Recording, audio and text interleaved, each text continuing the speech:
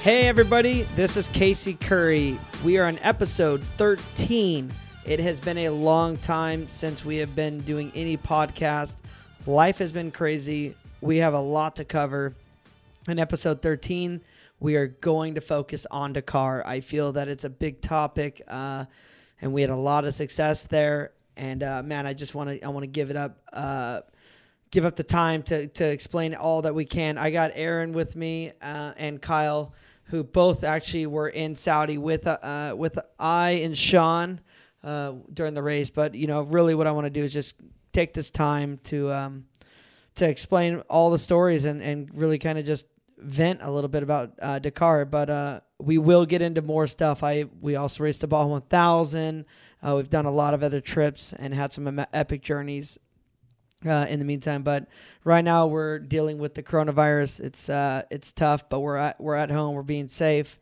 But yeah, we're gonna get into Dakar. So 2020 Dakar, we won. We did everything we went there to do, and had a blast. We had a lot of ups and a lot of downs, and it's truly the hardest race that I've ever participated in.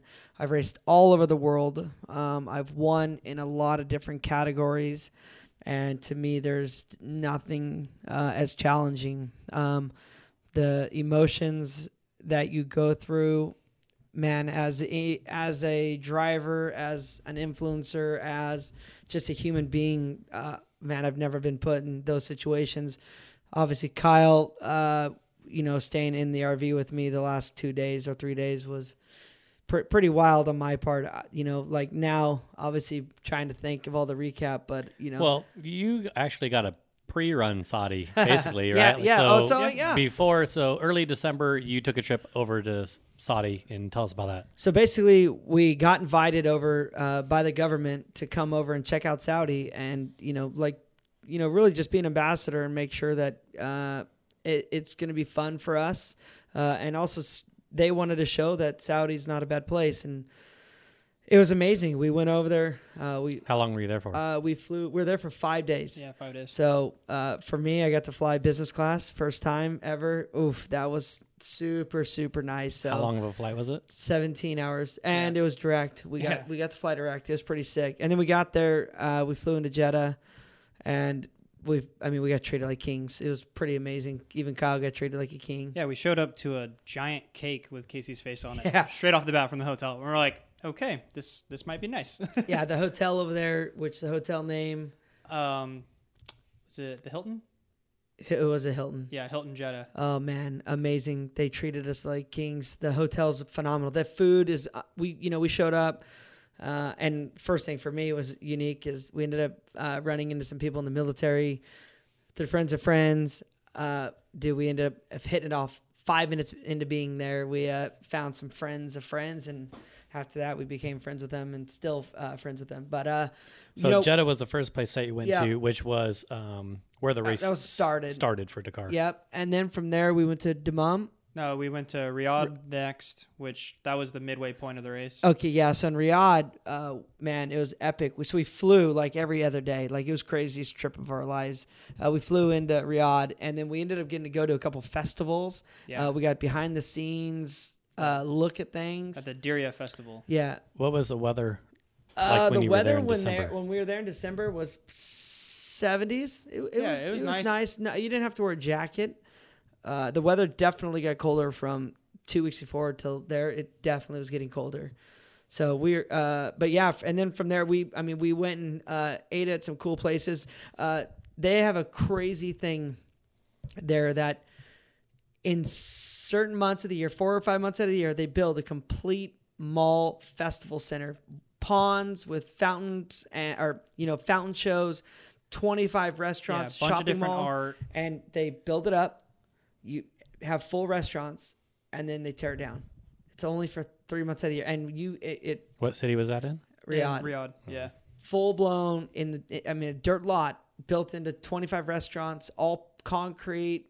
Fountains with shooting water and colored lights. And you go in, you park, you hang out, and they literally, this will be gone. In 2 months, it's gone. It'll be dirt lot again. They do this every single year. They rebuild it, do different restaurants, different people working there. It was pretty incredible experience. It's kind of like your county fair, but like just to another A level. whole nother level. Yeah.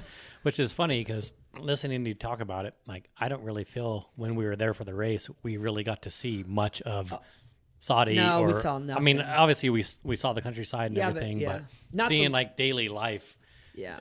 being there for the race, you were just there for the race and That's the hard Yeah. part. didn't Like do much. when same thing with Peru. Like when you get into the race mode, it's like you're just going racing. Like you're not ever stopping for a second. Like even on the rest day, like you still go to the not racetrack, but the bivouac, and you go check on everything. It's not like, all right, we're race gonna go day hang or out. Rest Like, day, I thought we were gonna go see some of the city and Yeah, go be a tourist, and No. we left the hotel. We were at the bivouac all there was day. some politics involved with that day. That was Yeah. very stressful.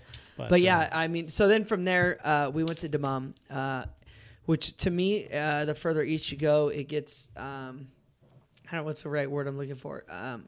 But just the way that the religion and stuff, I guess it just gets more, there's more religion. There's more, like what they wear, their attire and stuff like that. It changes a little bit more it gets east. a little bit stricter. I don't. That's strict's not the word, but it's more like the old school ways, I guess you Yeah. could say. But with that, like, we learned a lot. We got to meet the prince. That's basically in charge of Dakar. Ended up hitting it off with him. Super nice guy. And we hung out. We went and watched one of the Saudi Arabia's first rallies that they put on over there. So we went to the start, saw the starting line of that. Didn't go anywhere but like the hotel, which is the start line. But hung out for a little bit. And then from we didn't do anything there. I went to the mall and ate dinner. yeah, And then I got sick. and then from there we flew back to Riyadh. Ended up staying in like this Hilton exclusive hotel. It's like $10,000 a night for each room, and we got put up. It was the gnarliest thing ever. Gangster. And then we flew home, but it was amazing. I felt way more comfortable, and I guess like going into Dakar, like having that little bit of preparation, like okay, it's gonna be cold. Like what are we gonna wear? The food. What should we eat? Like what are we gonna bring from California out there? What are we allowed to bring? They're not allowed. There's no pork allowed. There's no alcohol allowed.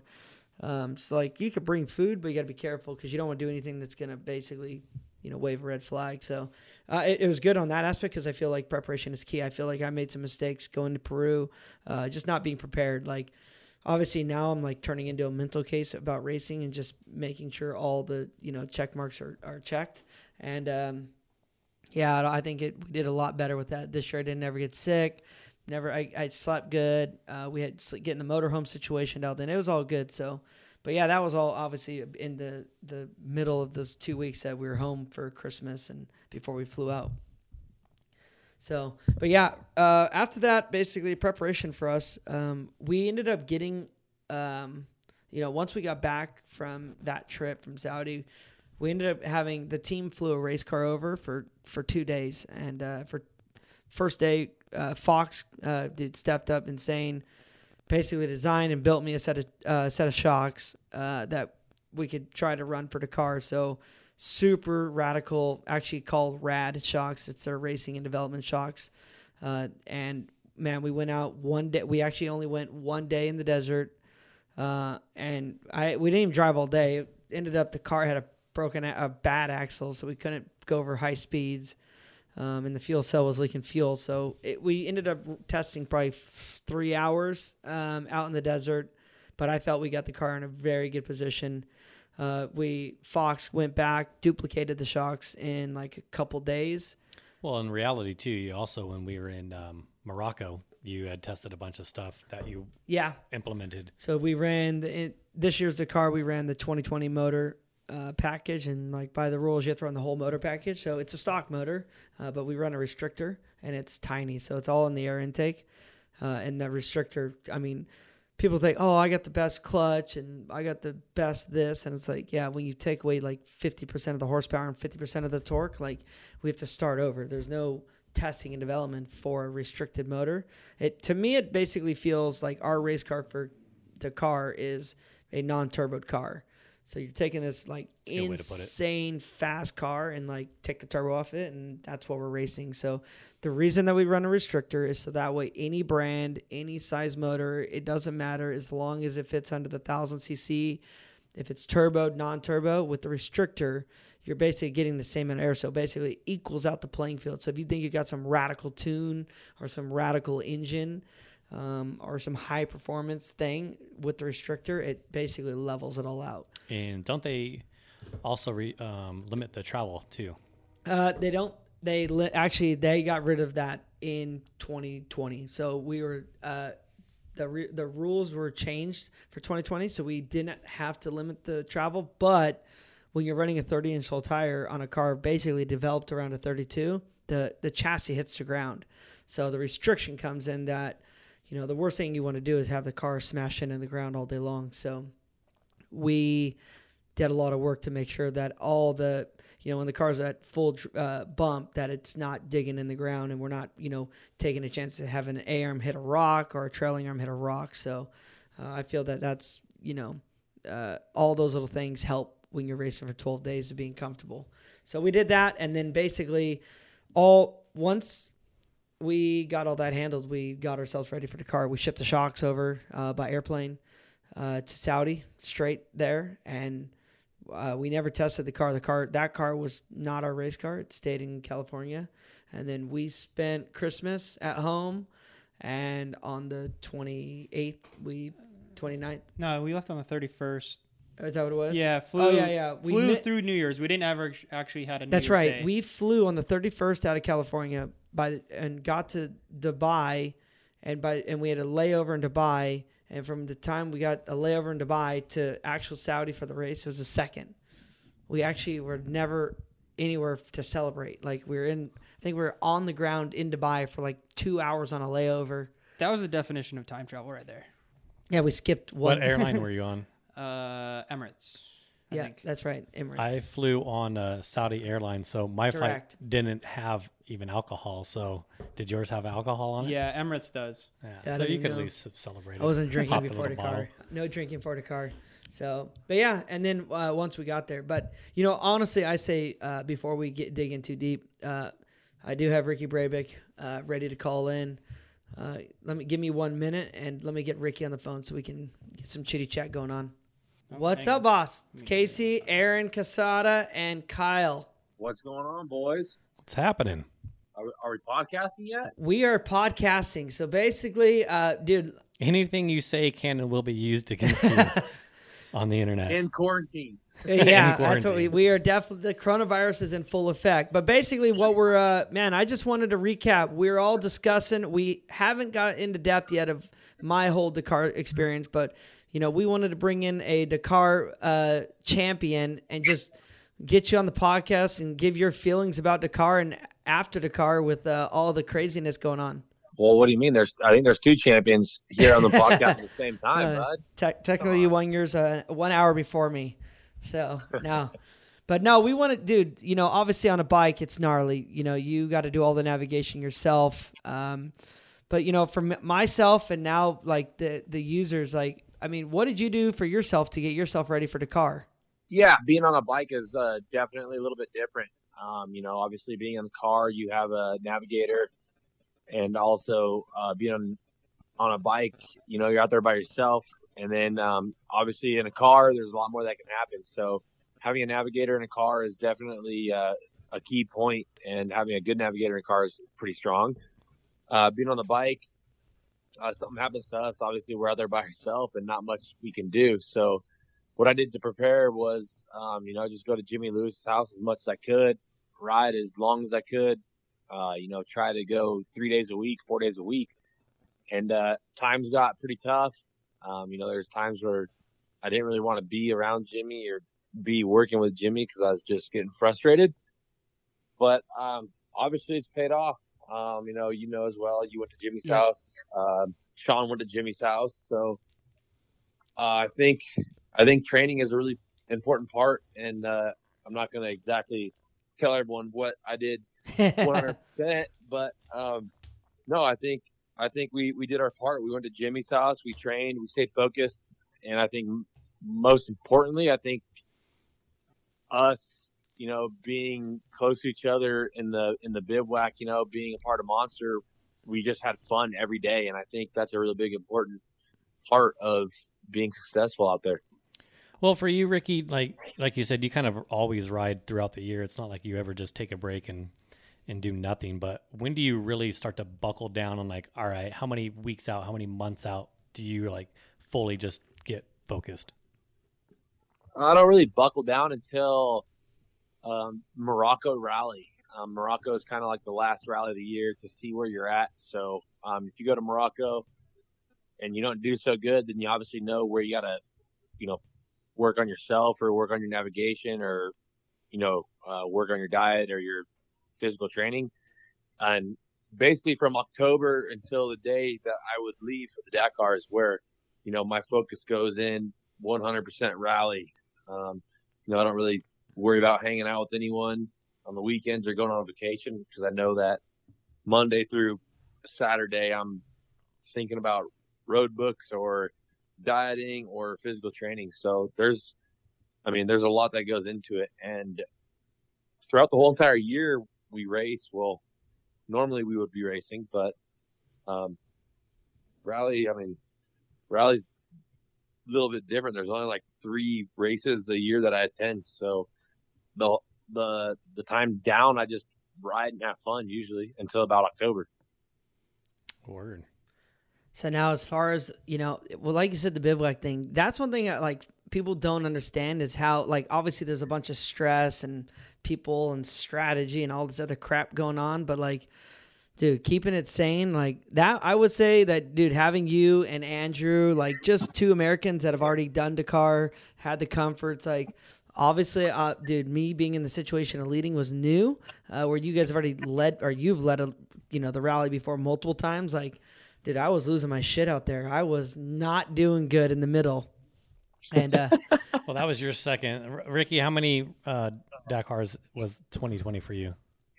That 2020 was my 5th one. Yeah. So I kind of knew like what to expect. And I guess like, yeah, being at your second Dakar and like leading, yeah, I would be freaking out too. Like I was freaking out when I was leading, but I was like, dude, I got to keep it together as well, because, we're leading, and when you're leading, you definitely don't want to lose it. Yeah. So for sure, like the nerves are pumping and like the stress is way high. Yeah. It's definitely easier to be in second place and pushing hard to catch first than just chilling, going like, well, somebody's pushing hard somewhere and I have no idea where. Exactly. Yeah. And then, yeah, exactly. So if you're in first, you're just trying to maintain your lead, but it's hard because like you said, you don't know where they're pushing or Yep. you don't know anything until later that night, basically. Yeah. So now at Dakar, what day? I don't know if you don't really need to remember, but what type of terrain would you be like what would be the most epic terrain that you had in Dakar in Saudi? I would say the first week, the first 5 days or the first 4 days was like the best terrain. I think it was like basically kind of like where we live, the Mojave Desert, minus the bumps. Yeah. Was it exciting for you guys going to Saudi? How long was it in Peru for? 10. It was in Peru for 2 years, I think. 2 years? Oh, yeah. So, you'd raced that terrain before, been there, seen it. Like going to Saudi, was it pretty exciting about going and racing on terrain that no one's ever raced on? Or was that more nerve-wracking because you didn't really know what to expect? No, I was super pumped to go to Saudi. I was super pumped to go somewhere where none of us have been because, I mean, honestly, like I really just enjoy riding my motorcycle. So if I can have fun riding my motorcycle and get to go to all these cool places and countries and race, it's even better. But I was more stoked for the fact that no one's been there and we were all kind of going blind. And, obviously, like growing up out here and racing, like even for Casey, like most of our racing out here is reading terrain. And, out there in like South America where it was like the past 10 years, like the road books were all the same and it was basically like pre-running every single year and people were going out there and like sneaking around and, trying to, get a glimpse of the course from some information. And I think being in Saudi Arabia, we all went there with the same knowledge. And I think reading terrain and obviously like the rocks and the fast stuff is where like Casey and I definitely excelled. So yeah, I feel the same, dude. I think that's what people don't realize, that no pre-running, no, like, there's people that once, not Saudi so much because it's a newer country to even go to, but like down in Peru, there's like multiple rallies throughout the year that are going on the exact same set of sand dunes that we already basically are. Well, for me, I went down there in October for that Inca Challenge, and then we ended up racing on the exact same sand dunes for 4 days. Yeah, exactly. Just maybe a different direction or something. Yep, that's exactly right. I had talked to a couple of different drivers and riders and asked them. So a big change, I guess, this year was that they were giving you your road book. They used to give it to you, the night before? Yeah. Right when you finished the day before. Oh, yeah, that's right. You had the whole afternoon. A lot of time to kind of look, and your team had time to look at the road book and kind of figure out what the next day is going to look like. So this year on over half of the days, you got your road book like 15 minutes before you went off. What was your take on that? Did you like it? Did you think it helped you? Was it a pain? Like, what were your thoughts on that one? I think getting the road book in the morning or like 20 minutes before the special started, I think that was definitely way better, because now we get more rest in the evening, and how we train at Jimmy's house, we don't really get to look at the road book because we usually finish our road books really late at night or possibly the next morning. So, when we're with Jimmy and training out here, we just throw the road book in the bike and we go. We don't really have time to mark it too seriously or, have a lot of notes, because that's how Jimmy marks his road books, and, it helps us for training. So I'm thinking, so you felt it was an advantage for you. Exactly. Yeah, I liked it as well. I know for a fact that there's other people that do the, looking around the course and stuff. Like for me, dude, just knowing where we're going to go, I just want to drive as fast as I can without knowing anything. So, well, that was, Sean was saying that, like, at least it gives you the whole night off too, right? Yeah, exactly. It gives you more time to relax. Yeah, which is needed for sure. Exactly, yeah. So how's it been after? Everyone pumped? Obviously you're blowing up everywhere. Yeah, I mean, I don't know. It's just, for me, it's a race, and yeah, it's cool to win, but life goes on, and like you still have to get home and work on yourself or keep training, and yeah, people have been blowing me up and whatever, but I've been just doing a normal everyday thing, just like I was the last 5 years, and now with this freaking crazy coronavirus that's going on in the world today. Yeah, not much going on right now. Nothing is going on. There's you can't even go have fun anymore. So what are we supposed to do, Like, are we even going to race Dakar next year? We don't even know. Dude, that what concerns me right now is, like, if you look at it, if they canceled the Olympics, technically, I mean, whatever, the 40 different countries that go to Dakar, the endemic might not be over in some other countries, or might not even started yet. Exactly. Well, tell us about that real quick, because right as that stuff was going down, as they were starting to lock down the borders and all that stuff, you went and raced the Sonora Rally. Oh yeah, which Casey was going to go do that also.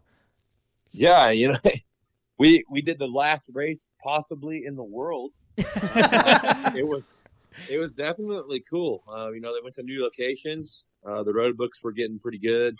The sand dunes, we didn't do too many sand dunes, so it was really cool to explore that part of Mexico, way down in Sinaloa area. Oh, you didn't do a bunch of sand dunes? We only had a day and a half. Oh, I didn't know that. Yeah, I thought it said the last 2 days was supposed to be dunes. Yeah, the last day was 100% dunes, but the second to last day was half dunes. Interesting. And I did not know that. So was the rally good then, though? No problems on there? Yeah, the rally was great. We started in Hermosillo, and dude, the first day was WRC mountain roads. It was so sick. Oh, that is badass. That is awesome. And then they had some rainstorm going on out there. So the second day had some cancellation in the beginning of the stage. But it was like WRC the first 2 days as well. And then the third day, we were in the desert. and then ended on the coast. And then like day 4 and 5 was just sandy tracks, or day 5 was all dunes. But Was day 4 navigation difficult or no? The navigation on day 1 and 2 was not difficult because it was more or less just like main track, roads. you know. Yeah. Yeah. But the sand dunes were tricky. A lot of HP with, you know, just What does one HP cap mean? heading, you know. Off piece. Did you guys have open waypoints or closed waypoints? We had closed waypoints, but not very many of them. Yeah, that's good. I mean, it's Sonora Rally, so it's a great beginner. Yeah. You know, trying to get people out there. You know, they don't want to put a rally to go out there and kill people and, you know, make them hate it. Yeah, for sure. So they try to really do their best and keep it pretty mellow for the most part. But the FIM guys were there, and hopefully in the future it'll be an FIM race. Yeah, that'd be sick. Now, as far as getting back across the border, do you have any problems? No, going home, it's pretty crazy. We were there, and we were right at the border, dude. We stayed on Friday night for the awards, you know, a little party. Yep. We were at the border, and I was with Sarah, dude. We just turned and went to Punta Cana and just rented a house, dude, for 7 days. Yeah, I was gonna say you stayed down there for a Oh, while. that's awesome. Yeah, we rented a house for 7 days, and then when it was time to come home, we got to the border, and they just asked us what we were doing down there, and dude, we were in the borderline for 20 minutes at Tijuana. Well, oh yeah, that's nice. I feel like you definitely gambled on that one though too, because like if it was like I waited 7 days and they completely shut it down, you're like, all right, well, I'm here for another month. That's cool. Dude, honestly, it's not that bad there. No stress in the world down there. Right? No virus scare, nothing, dude. It's relaxed and it's super nice. And now being home, I mean, it's cool to be home, but we can't do anything. Like, Yeah. nothing's open. You can go to the desert and possibly have fun driving your side-by-sides or riding your dirt bikes, but I think they're going to try shutting that down soon, too. Yeah, hopefully not. Hopefully things start getting better. So, but yeah. Yeah, but things are going to get way worse before they're better. I agree. Well, dude, we appreciate you coming on. We just wanted to get some talk from you. Thank you so much, Ricky. Once again, congrats. And then I'll hit you up soon. All right, Casey. Yeah, thank you guys. See you guys. Have See you, fun. bud. Enjoy. And we'll keep in touch. You got it, man. Talk to you soon. All right. See you guys. Later. Well, for ourselves, I figured, dude, let's start breaking down Dakar. For myself, we'll bring Sean on here in a couple minutes. But I'd say if you guys want, we could start from the beginning and work our way up. Obviously, we flew over on December 31st and got over there on the 2nd. When we arrived, we had 1 day to basically get acclimated, just kind of get ourselves comfortable in the hotel. Showed up. Race cars basically were being built in the parking lot in the bivouac, I guess. The first day, the first bivouac is kind of in front of the hotels, so it makes it pretty easy. But, yeah, they finished the race cars. Well, your first day you had the shakedown. No, right? First day we showed up. The cars showed up, and then they had to build this first full day we were there. They were just putting the cars together. So this year, obviously, I had some tricks that Sean and I knew that I wanted to do for speed things, for mechanic stuff. So we spent the full day at the bivouac, just going over the race car, making sure that we had everything that we wanted in the car and how we wanted it in the car, and then where all the gauges wanted to go, everything as far as for the trip meters and the race computers. And then that night, we just hung out. And then the next day was when we went and did a shakedown. Shakedown is actually like 80 degrees, super nice. We went outside of town like 30 minutes into a super cool little place that basically they rent Can-Ams throughout the year and rent some quads. And we went out and actually met a bunch of the Can-Am dealers from the area and from local countries, and did some ride-alongs. And then we ended up doing a final adjustment. Simon, the Can-Am engineer, came out, and we ended up working on clutching until like 10, 11 o'clock at night.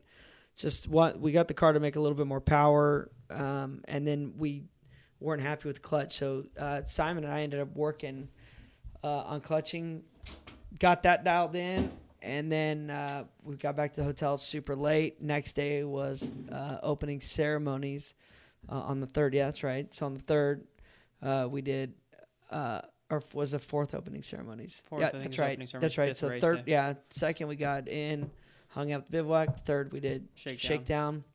4th, we did opening ceremonies, and we did opening. So that was my which- first Dakar. I thought the opening ceremonies were pretty cool, but was there any difference between the way they ran them in Saudi versus Peru? I think it was more organized in Saudi but I also think there's way less people. Peru, it was mayhem. Like, Yeah, it was hectic at Peru. There Yeah. was just thousands and thousands of people. so obviously because it's new in Saudi, it's new. It'll be new to the area. I think by next year it'll probably be 2 times as big or 3 times as big. But like in Peru, there's hundreds of thousands of people. You couldn't even drive your car, and there's people trying to knock the fence over.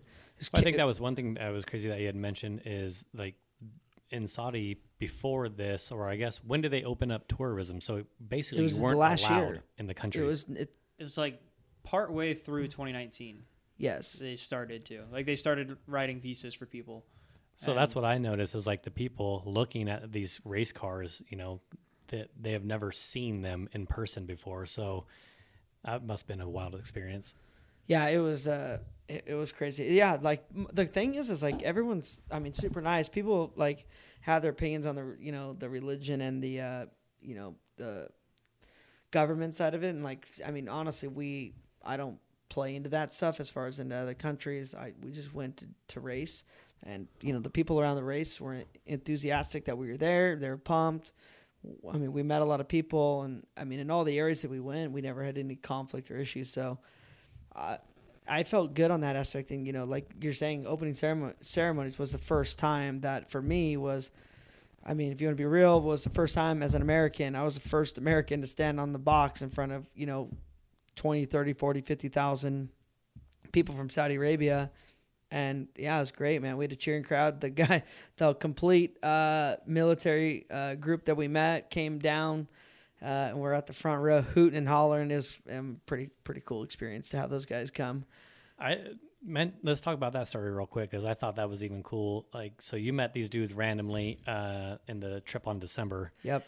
Got their number, Kept have contact. friends of friends, and then when we got there, a couple of days into it, they invited us to their little compound where they hang out and stay, and had us over for dinner. And like, to be honest, that was the best meal, in my opinion, that we ate while we were 100%. there. Those guys, they killed it. Dude, they got the barbecue set up. They got the food. They got everything. They made it a great night. Then they played volleyball. Like, they totally bring this time. And Kyle knows he had to play volleyball with these. It's all total, like, gnarly, buff dudes. It like, felt awkward. They wanted to play like Top Gun style volleyball without their shirts on, and I'm like, I'm over here. I'm like, dude, I'm out of weight or out of shape. I don't want to do this.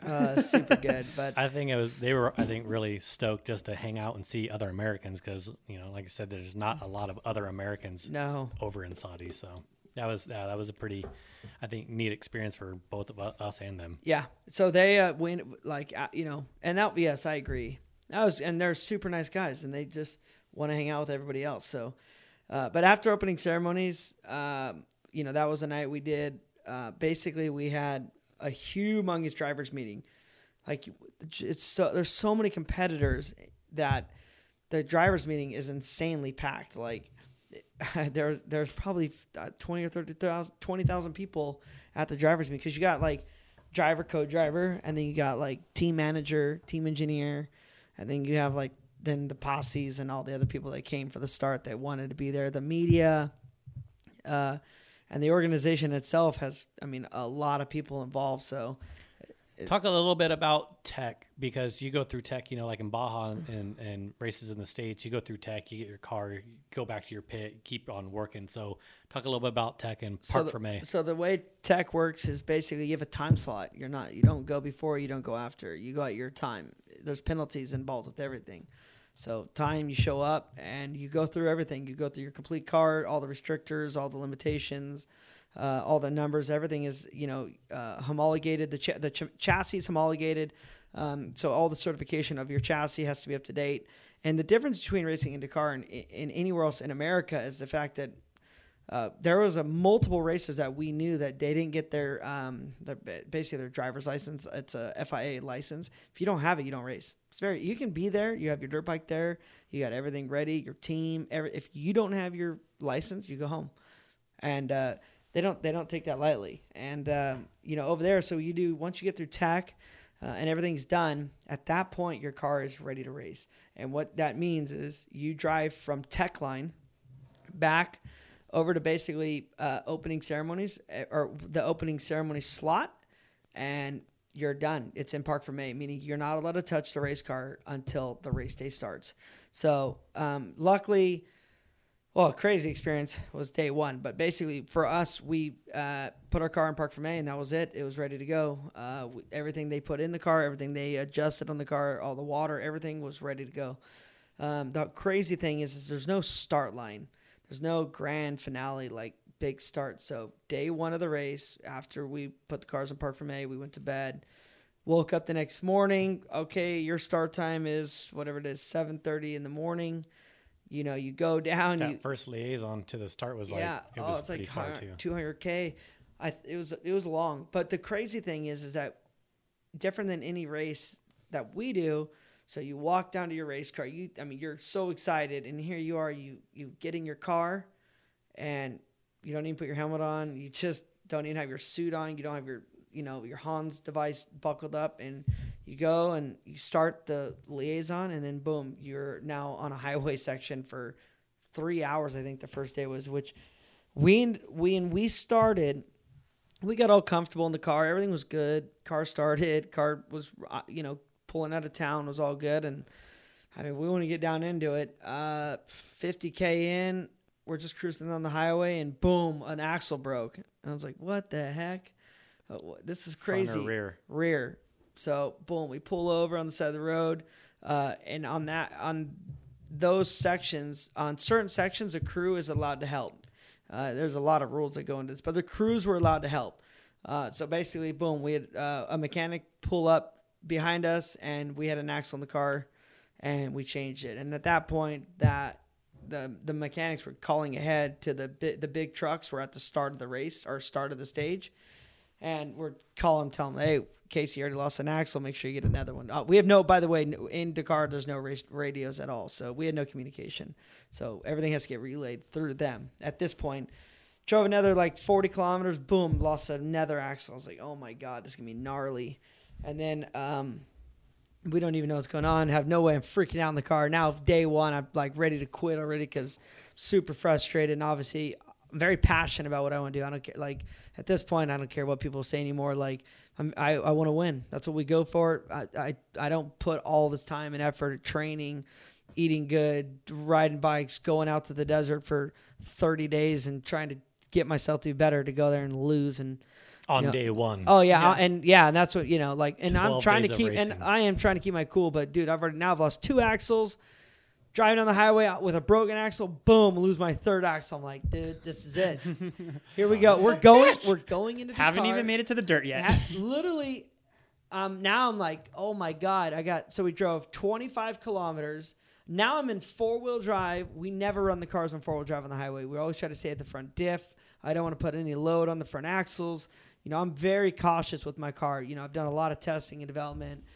Can-Am has an amazing machine. And for myself, I just know where we have where I can make strengths and we have weaknesses. And for myself, I always try to do my best on the belt and on the front diff, things that I can control. So I run the car in 2-wheel drive on the highway. Here I am. I got a speed zone that I'm in. I can't speed, but I got to get the car. Now I'm in 4-wheel drive on the highway. Worst thing you could do. And now I'm driving. I got axles just swaying in the wind back there, just making all kinds of noise. And finally, we get to the bivouac or the big trucks, and we made the decision that something happened on the axles from last year and the testing we did, that the ride height and not having any travel, right? Because we're on the highway, the car's not going up and down, oiling the cage and the balls. Basically burned itself up. So we made the decision right then and there. Let's lower the car down. And for me, that was super upsetting because all the testing we did and everything we had dialed in was like at the settings we had. So it like totally was killing my mojo here on day one. And ended up running, crazy story. Day one, ended up running a super low tire pressure and had the car lowered down. And I was like, man, here we go. This is going to be a long race. We're going to get flat tires because the car's sitting too low. I'm already in the bump zone before I'm supposed to be in the bump zone. I've already lost 3 axles. Day hasn't even started yet. And we got to the start line of day one. Sean and I are like, dude, all right, we just got to make this happen. And Sean's been doing just. We're going to call him, by the way? Yeah, we are. Should we get him on for the whole thing? Let's get him on here. All right. That way he could rebuttal any non-factual stuff over here that you may be You going to call him? Yeah, I'll call spitting him. out here. Sometimes, Casey likes to exaggerate a little bit. I'm just passionate. And I like a good story. So sometimes I gotta fudge the truth a little bit to make it. Just got to keep you honest here. What's up, man? What's going on, Sean? Sean, you're on the Not much. Where to Next Casey Curry podcast with myself, Aaron, and Kyle. And What's going on? we've been rapping about. We've been doing some discussion of stuff that happened before the car, and like we're at the start. We did the opening ceremonies. That was fun, and we started getting into. We didn't get to stage 1. We got to 3 broken axles. Casey's freaking out. We get to the start of the race, and they want to lower the race car down, which we already tested at the right height, and they wanted you to get involved because they feel that my truth sometimes goes the wrong way. So, Yeah. No, it's definitely, that first day was definitely the day where kind of everything was thrown in one bag, and having all those axles go, not only us, but other people as well, was that's like, right. man, How this is really how this race bad is was gonna start. Casey freaking out at that point when the third axle broke? Oh, we felt the one go. And we're like, okay, maybe it was just a bad axle. So we keep driving, then another one goes. Okay, now that's not a coincidence anymore. And then the third one lets go, and we're at that point where, it's the first day of the race as well. So we're ready on edge. When you throw this into the mix, it was just we weren't happy campers for sure. It was just very, very stressful time. So especially going into the first day of a 12-day race. So it wasn't good. yeah, we definitely lost. But that first day, I was just getting into the first day. We were running a lower tire pressure, and we had a phenomenal day. No, that's where I feel that we set the bar, though, was like we went into day one and we came out and our teammates were having bad days and just overall didn't push hard. And to me, I feel that that's when I was like, okay, all that crap that just happened behind us. And I feel that in the car, dude, we were meshing so well and everything was clicking. It was like, dude, this is what it's going to take. Obviously, the hard part, what people really don't understand is you can only push so hard when there's dust. And on day one, we started basically by order or car number. So it was all UTVs around us, but the dust was so bad in some of those canyons and valleys that no matter how hard you push, there's always somebody that's going to get clean air in a better position. Well, even on that, so with the liaison, and correct me if I'm wrong because I'm not the expert, but in the liaison, they give you a block of time to get to the start of the race. So you didn't lose all of that time, fixing those axles and stuff. You didn't necessarily lose any time on your race time. No, not at all. Correct? Yeah, no. So basically, you get it'll be 2 hours to drive. Whatever. It'll be 2 hours to drive. They give you 50 plenty miles. of time. Yeah, to, so we to had get time. there. We changed the axles. Even then, I think we ended up lowering the car down, and then we did. We got to the start, and we still had time to get out. Sean has to take a leak because he doesn't wear catheters. I don't know how that's even possible, but and then we still got fuel, and then even still had time to cool off and relax before the start of the rally. Yeah, no, it definitely all those liaison section and all that stuff. It going into that first day, and correct me if I'm wrong. I think we were second in stage that day. Yeah, you guys were or on the line. I don't know, but you guys finished second on that stage. Yeah, we were the 5th car off the line. We were fifth. Yep. Fifth car off the line, and then no, sixth car because it was 400. Oh, that's and then, right. You're right. 4 and 5.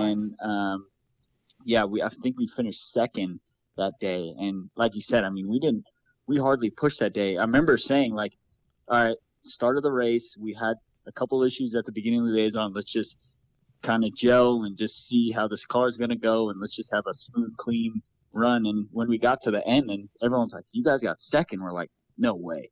Like, we were kind of like, are you serious? Like, we pushed, but we weren't like driving fast. We kind of were just trying to get into a rhythm of things. And for us to get like a second on the first day was a pretty good, achievement. Just be like, all right, well, we know where we kind of stand, and let's kind of keep pushing from here. So. Yeah, I definitely feel that. I feel the same way. Like, I think that first day is when it was like, this is it. We have everything it takes to be competitive at this race.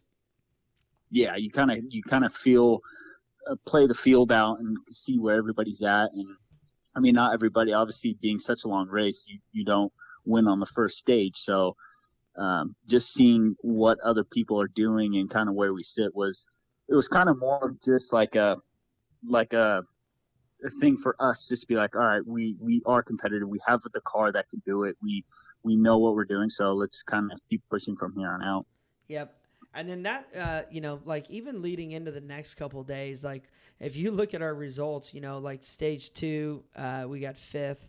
But the crazy thing about the rally, in that people like are always like, oh man, you should be going for stage wins, is that, now going up the line second and all the UTVs around us, like, that's where it gets difficult, because on day 2 and a couple of the other days, like, people don't realize how bad the dust is for us. Like, when we were not in the sand dunes, the dust is so bad. It's like the only thing you do is drive, and it's like that other guy that's that started 10 cars behind us that had 2 big trucks ahead of him. Well, those 2 big trucks sprinted, and now they're faster than the side-by-sides, and now all of a sudden it's like clean air. Like, I will admit, the day that we got one flat tire, but the day that we got a flat tire, but we ended up driving to the pit stop in the middle and changing it, where we literally had those sand washes where that purple car was rolled. Oh, yes. Yeah. We were pushing so hard and never got dust. And that was where, like, and I think that's where we got third or second for the day on day 7. But we ended up, like, we were in the best position ever. We were pushing hard and had literally no dust. And we weren't pushing in the way that, like, everyone else was in crazy dust. Like, it just happened to be a fantastic day for us. And, like, we put time on everybody by not risking anything. And everybody has those days as well. I mean, it's all kind of based on, obviously, where you start the next day. And the big thing is what vehicle is ahead of you. I mean, if you have a T1 in front of you, okay, it's still bad. But when you have a stack of T4s, especially on days where it's very, like, those big days where we had those long straights where they could do 140 kilometers an hour, we're limited to 130. They're obviously going to beat you that day. So, going in the next day, it's like, man, we got quite a few guys of these big trucks that just make this wall of dust and throw the biggest rocks out. So, well, let's touch on that for a sec, though, too, because explain where you finish. You don't stay within your category. So if you finish first or second in your category, you don't start in your category. That's overall. So yeah, so it all depends on how you finish the stage before is how you start the following day, and then they'll mix all the vehicles in. The bikes and quads will always leave first in the morning. They'll leave before any car gets on the road. And then once all the car category starts, that's T1s, T4, side-by-sides, and all the other classes. How you finish that day before is how you start the next day. So based the off first of your day time, when you start is all by category. And then from then on out, you start getting mixed in between trucks and T1s and any other category they can think of. And it just makes it a big kind of a big mess of just cars bombing through the desert, and you always want to try and be faster than the next guy so that you start ahead of him the next day.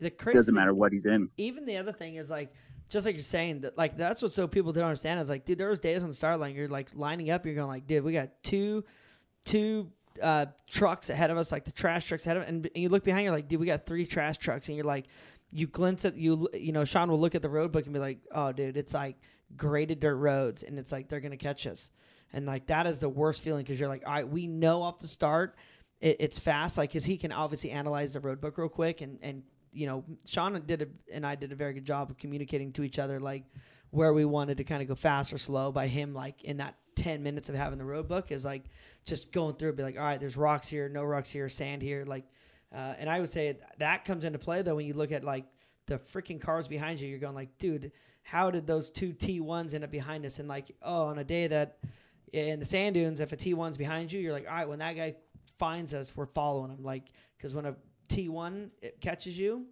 you know, like a car, when a car catches you in the sand dunes, they normally are way faster than us. But if you follow, you can basically latch on. Make up some time on that. Now, Sean, real quick, how many times have you raced a car? I've raced it. I was actually thinking about that today. I've did my first Dakar in 2015. So five total now, including this one. Yeah. And since 2014, 14 was my first year that I actually went and experienced a car, but I just went as a mechanic. And then 2015 is when I was asked to ride in a T4. And so then I did 2015, 16, 17, skipped 18, and then 19 in a T4, and then this year in the side-by-side. So, yeah. How are those T4s, dude? Because they are massive trucks. Let's talk about those for a second, because every time I posted about one of the T4s, like, everyone loved how cool they looked, how fast they are. Like, they're crazy. So let's chat about that real quick. How did that category kind of start?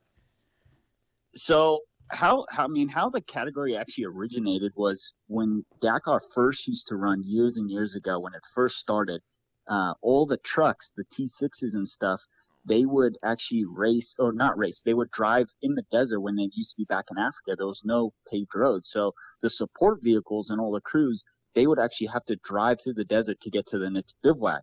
It would be a different route than what the race course is, and so you had all these big 6x6s and stuff that ended up being like support vehicles, and slowly but surely they ended up making that like a category. And then over the years, the T4s evolved into what they are now, and they're full-blown race cars now. I mean, you get guys that, if you look at the Kamaz guys and DeRoy and all that stuff, those things are fully built to go 140 Ks through the desert and just bomb through the biggest rocks and bumps, and they look awesome. They're huge.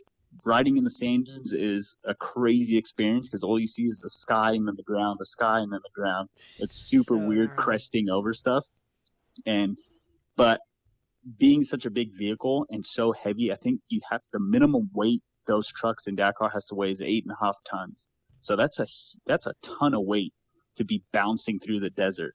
And it's like you're in a washing machine pretty much going through there. You just see the in-car like footage and stuff, and you just get your insides just jarred all over the place. It's pretty wild. So one of the craziest things that I think me and Aaron saw was at the end of stage 2, you guys, almost everybody started coming out of the wrong direction.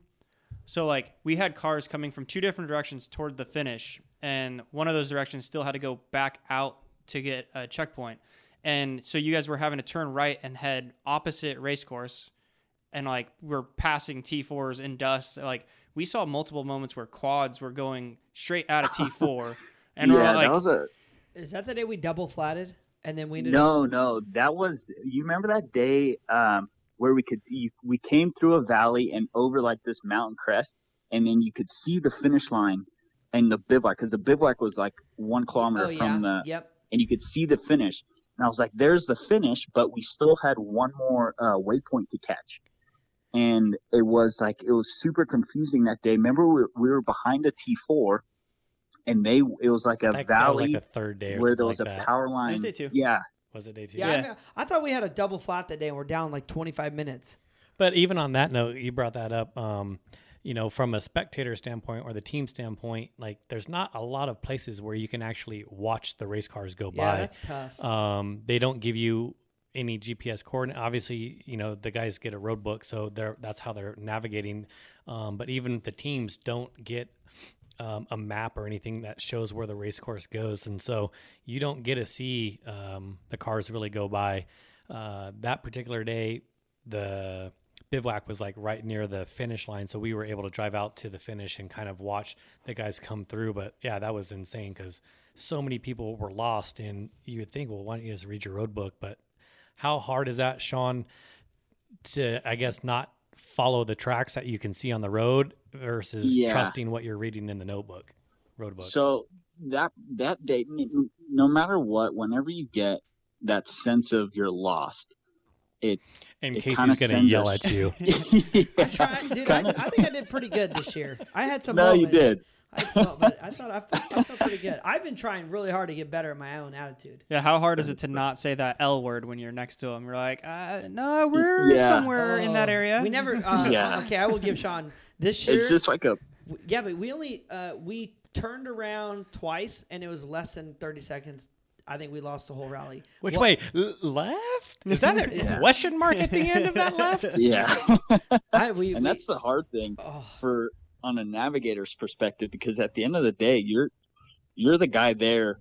You can't tell your driver, which way to go. I mean, that's all relying on you. So when you make that mistake, it literally just puts a pit in your stomach. You're like, hold on, and you almost just have to like pause, take a deep breath for a second, find out where you're at, and kind of track back just one or two notes and see kind of in your head, play it back in your head. Okay, I know for sure that was the correct turn at that marking. And that what makes a lot of navigators good is when you're lost is finding out where you made your mistake. And that was something that Jimmy Lewis like installed on us, was trying to put us in situations where you are going to get lost, but how to get out of it quickly. Because it's a matter of you can get lost for a minute or you can get lost for half an hour. Yeah. So that day where we came across, I think it was day 2, where you said like we saw everybody driving in different directions. And I don't know if it was something in the road book, but we missed our mark. And fortunately, we went up over a rise, and I think Casey, you spotted out because I went forward a couple notes. The equipment. Yes, and that's exactly what saved us. So all I did was go forward a few notes just to try and see what the terrain and stuff, and I saw construction work. So we're like, there has to be something construction going on. And in the distance, Casey, I think, spotted a crane, an excavator or something. Yeah, we actually went through it backwards. Like the waypoint. So we just beelined it to the construction. Fortunately, found the track, hit the waypoint. The waypoint binged, and then from there on, I was basically like Pictionary notes in your. I think that looks like construction. Is that guy jackhammering? What's going on? Yeah. Yeah. Well, that's the hard. That's where training comes in. Like, the hard part with everything going on is that people don't understand is that like. I don't care how fast you drive. If you get lost and lose 5 minutes on a day, you can't make that up. Sure, you can gain 30, 45 seconds, but like you're not going to just go out drive the top drivers in the world and just think you're going to lay down 10 minutes on the field.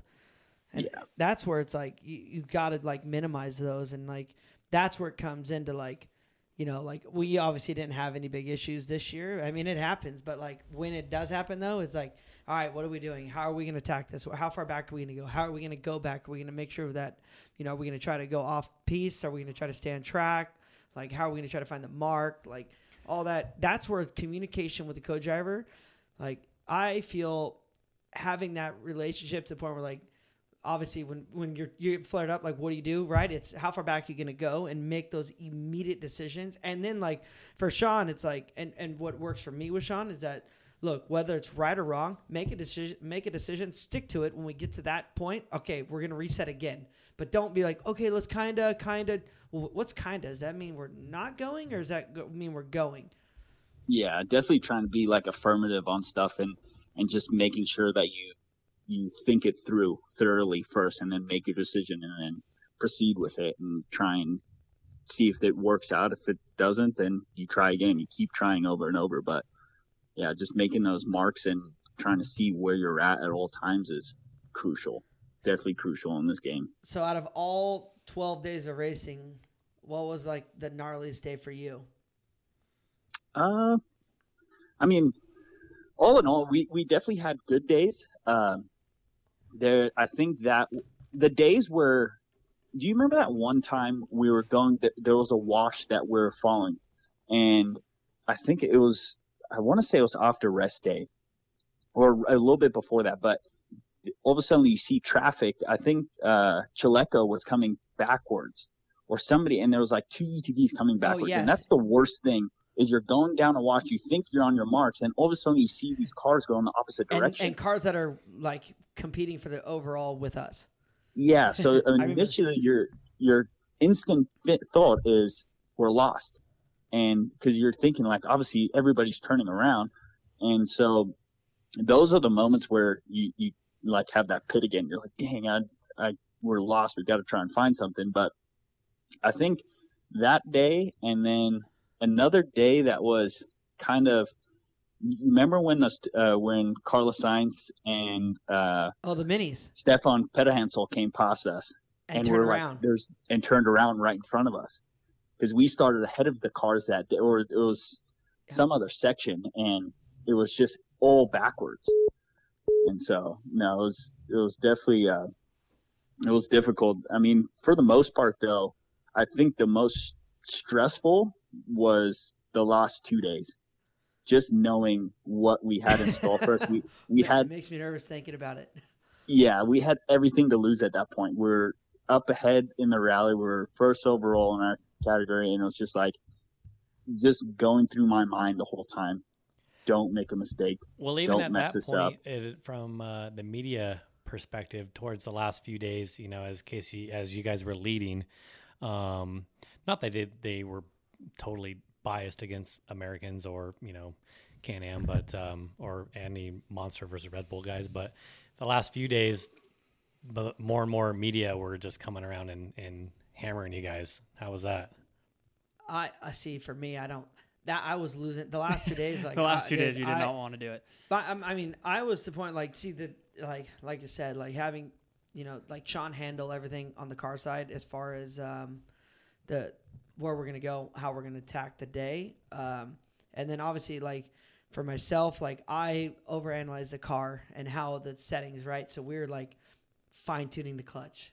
And every single day we were, like, tinkering on the clutch. And, like, but I feel like that was making me sane because I was not good. That media, because I don't know what it is, but the media is like, you're going to win the rally. And it's like, there's 600 miles of racing.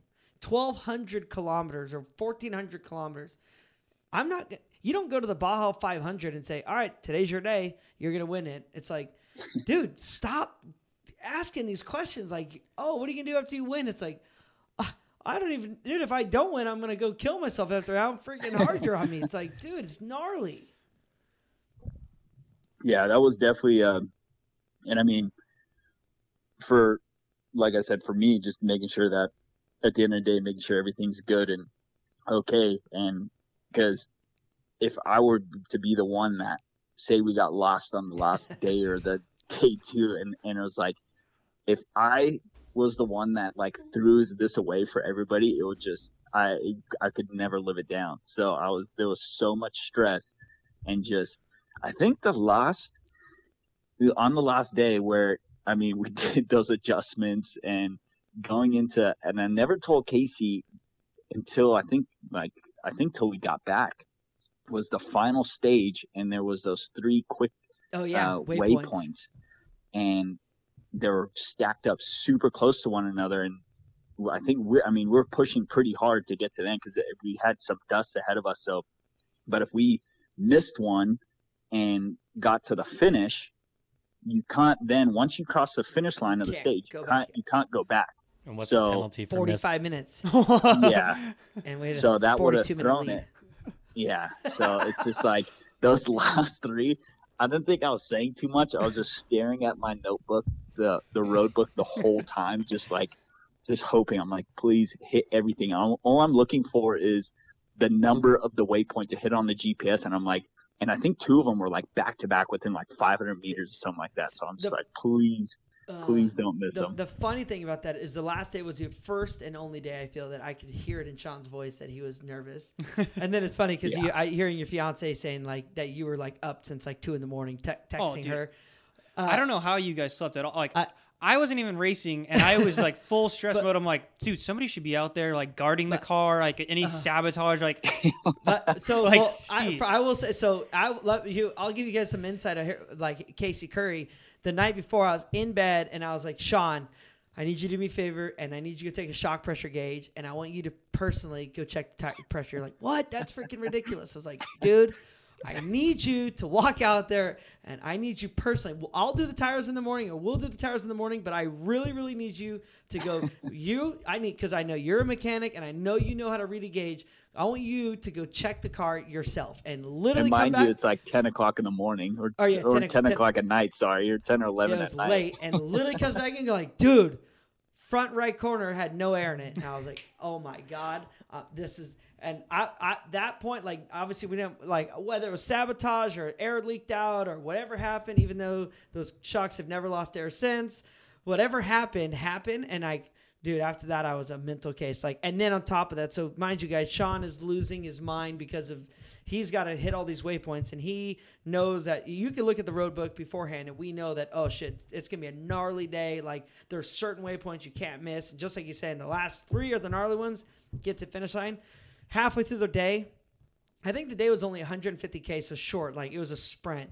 Well, Yeah. in my mind, I was losing it. The suspension in the front end, for whatever reason, was super stiff. So Sean's got his own problems of being stressed out because of navigation, which I don't know about because I don't even know where we're going rather than what Sean tells me. And in my seat, I'm freaking out because I'm getting a ton of feedback in the front. Well, I don't know if it was from the day before the marathon day that something happened, or all of a sudden the last day the car was 10 times stiffer than it was the day before. And for whatever reason, I was like, in my mind, sleeping, I prepared everything that could break on that car. I know that Sean and I could fix. And I was like, all right, here's what's going to happen. I was like, oh, the only thing that is going to hurt me is a steering rack. I'm like, dude, we could pull if, with our, one of my teammates, which, we had teammate support, which we can get to that later. Dude, he pulls up behind me and he's right behind me. I'm like, we could pull trailing arms off, shocks off, front, all front arms off. We could fix everything except for that steering rack. That steering rack, I'm like, dude, the way it bolts in is just not a quick fix. And I was like, dude, that would be what. And then sure enough, in my mind, all night I'm sleeping going, all right, don't break steering rack. Don't break steering rack. And here we go. And I'm getting feedback going like, all right, if I'm feeling feedback, that means it's going all the way through the electric steering. And I mean, it's transmitting all that load into the Heims and into the rack. And I was like, Sean, get out of the car. I'm not stopping because like we're freaking winning this thing. Climb through the window and adjust the shocks. And he's like, "What?" I was like, "He's like, no way." And now looking at it, he has waypoints that he can't miss.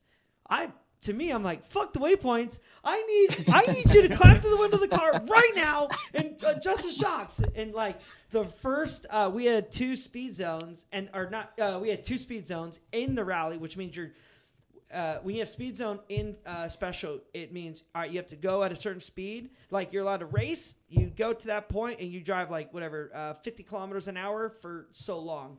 Well, the first one, we were like debriefing about it, and it got to the point where it's too late. And then the second one, he finally climbed out of the car and was like, went out there and made it. I was like, and that was only like 10K from the finish, so it was like 5 miles. And the whole time he's going, dude, you got 5 miles left. It's like, we're never gonna make it. Might as well throw this whole thing away. But I didn't know that. He told me that there was like some tricky waypoints, and in the debrief the night before, they told us that there were some tricky waypoints. I didn't really know until Sean, but obviously now talking about it, it's like he had double going on because he's going like, I got to put the road book down, which means now the numbering is going to be, I got to go reevaluate all of our numbers to figure out where we're at to climb out the car and adjust it. What about the little card too? So you have a card that gets stamped, right? Like as you go through certain checkpoints. Oh, man. Do you remember that day Yeah. when we changed the flat? Yeah, we lost it. Oh, yeah. So where is it? So tell Sean, what's the card? Your bingo, your poker. Yeah. So that card is what the time controllers, when you leave the bivouac in the morning, they give you a card with your card number on it, and it gives you a time. It gives you a time of when you have to be at the start and when your start time is and everything. So what they use that for is then also within the stages, there's certain checkpoints, there's CP points they call them, that will be where they actually physically put a stamp on the card to make sure that you've gone through that checkpoint or whatever. So when you get to the end of the bivouac or the end of the stage and to the next bivouac the following day, you give them that card and you turn it in. So every day you get a new card. So that's how they keep time and your positioning and all that stuff. So there's a big penalty for if you lose that card. Do you get a new one every day or? Yeah, every day. So every morning when you leave the bivouac, you get a time card, and it has all your times throughout the day of when you should start and all that stuff. And then when you get to the finish that night, you turn it in at the bivouac that you get to. And so there is a time penalty if you lose that card. And so I believe it was one of the days, and it was super windy that day. I remember that. And it was in the rocks. Yeah, it was like lake beds, but it had these like lava rocks like scattered all over the place. So it was just like a war zone for flat tires. And so, and I didn't have I would always keep that note card in my road book. And so I get out to change a flat as soon as we jump back in. And I don't know how I saw it, but that day the card was orange. So I just see this thing like off the corner of my eye, like fly through the desert. And I'm like, hold on, and I start looking through my road book. I'm like, shit, I lost the card. I'm like, pin My it. bingo card. Now, yeah. And so, I mean, it's windier in hell that day as well. So we're driving off to this thing and it's just flying through the wind is just taking it. We're like, it would have been so funny to see like if there was somebody out in the desert just watching us chase after this paper card, just bombing through the desert trying to catch it. But luckily we did. And then after that, we ended up putting a little pouch on the front of the dash where you put it in and every day zipped it up so that wouldn't happen again. I was gonna say you should just super glue that thing to you. Like I was pretty stressed that day because I mean obviously from like changing a flat, like you're going as fast as you can to jump back in, trying to get your seatbelt on and all that stuff, and then to realize that shit, this thing's gone, and we're just trying to find it and catch up to it, jump out, get it again. So we learned that one. Oh, that was gnarly. Another one bringing back memories. But I would say another thing that we did, everybody broke at least one axle throughout the whole rally. And, like I feel that one of the reasons that, when you end up like where we did was the fact that like we literally changed an axle under 10 minutes. From the time the car stopped to the time the car went was under 10 minutes. And like, dude, we literally had the rhythm. We didn't even have to communicate. Both of us had everything where we wanted it. And he had a certain job, I had a certain job. And we literally busted an axle in under 8 minutes. And it's crazy because like you look at like some people take up to like 6 minutes on a tire change. And it's like, dude, we completely took the back of that car apart and put it back together in 8 minutes. And like at the end of the rally, those days, like Chaleco had axle. He lost 45 minutes on an axle.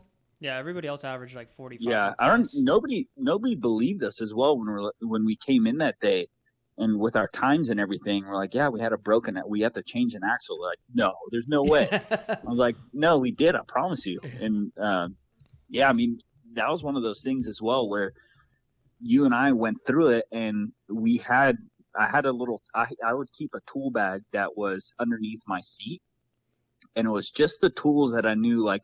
If we had to change a belt or do an axle or anything like that, it was quick access. And so it's easy to get to. So as soon as we had that axle go, I knew exactly where everything was. No, you got to keep all your tools in just a tool bag strapped in the back. Oh, yeah.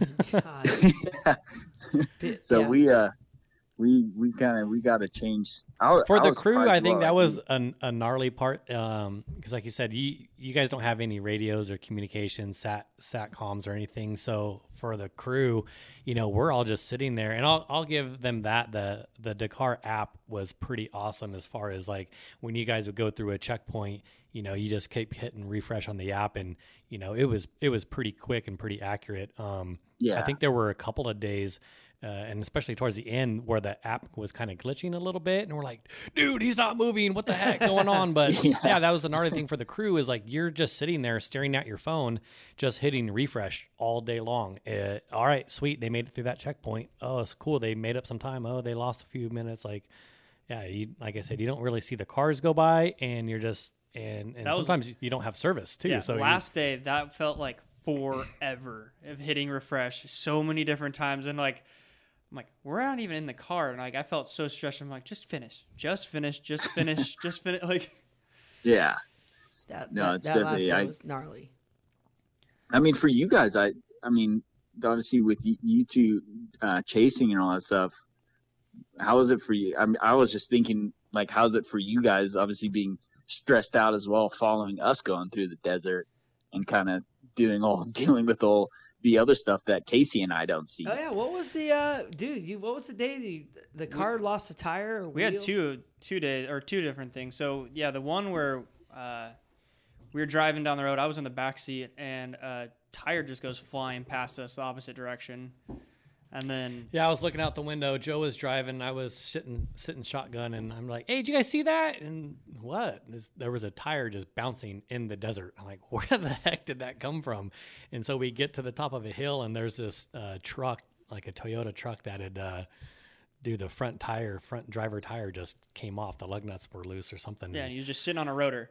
Like, and it was brand new too. Yeah, it was a brand new truck, and so we.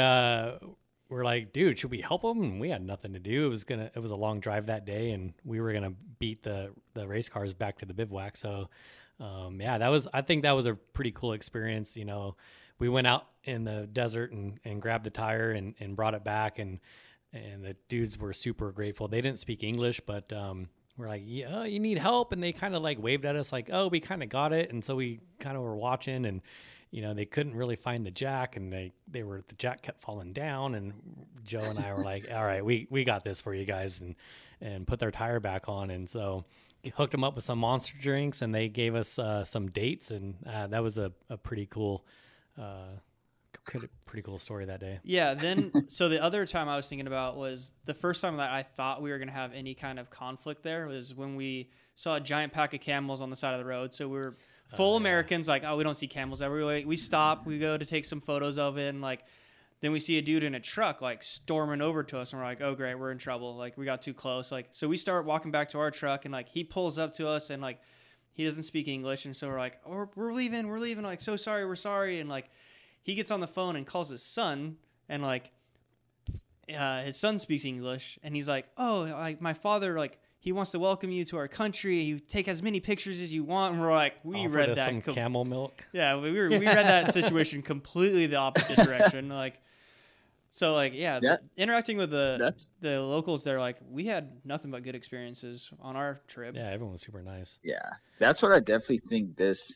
I mean, I don't know about you guys, but going into, and I know Casey and you, Kyle, you guys went like 2 months before, but the whole like stereotype of, oh, you guys are going to Saudi Arabia, literally just like thrown out the window when we got there. It was nothing but like nice people, just the most awesome scenery. Everything was totally not what I had kind of thought it up to be and like expected it to be.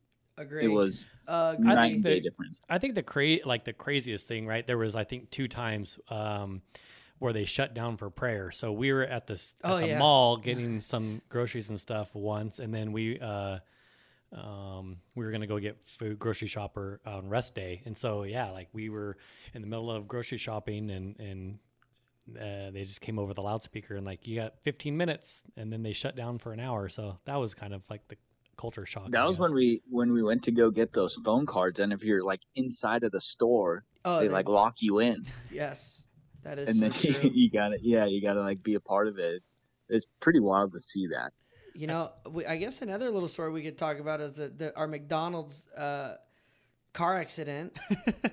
Oh yeah.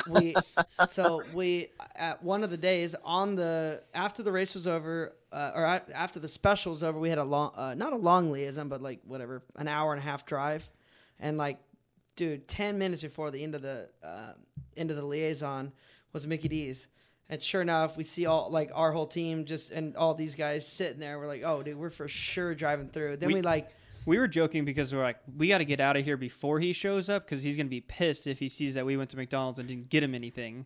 So we were like on our way out and you pull in and we're like, oh, dang, we were red-handed. Caught red-handed right there. Yeah. So we made the decision we're going to drive through. Then we filmed it. It was fun. Like we ordered drive through and like dude, every time I could eat McDonald's, dude, I'm not a McDonald's fan in America. Just don't eat it very often here. But as far as over there, dude, that's like the best tasting food I've ever had. And any opportunity to get some chicken McNuggets down, I'm gonna eat some chicken McNuggets. It's just a taste of home, basically. Oh, 100%. But we, so anyways, we drove through, and Sean and I pulled out, and we were gonna go. Basically, we pulled out to go get back on the race, like whatever the street, and like if somebody in awe basically pulled out in front of us at like 5 miles an hour and drove into the front of the Can-Am, just fully smoked the front of this truck. And the kid was like in such shock that we're like, oh, dude, this can turn into a nightmare, like total pain in the butt. And the kid drove off. Totally, yeah, he was in total shock. He looked like he was like 15 years old too, not even, maybe 14. And like maybe took his dad's truck to go get some chicken nuggets or something down the road. And yeah, he hits us, and Casey and I like look at each other like, did this really just happen? And as soon as I jump out to like see if, luckily it didn't do a thing to the Can-Am. I mean, it didn't bend nothing, didn't scratch nothing. It was perfectly fine. But the front of the guy's car, his bumper was falling off, everything. And radiator was in the fan. The thing was totaled. Yeah. Yeah, he just took off down the road. I was like, well, I mean, there's not much we can do. We're not going to chase. And then, do you remember?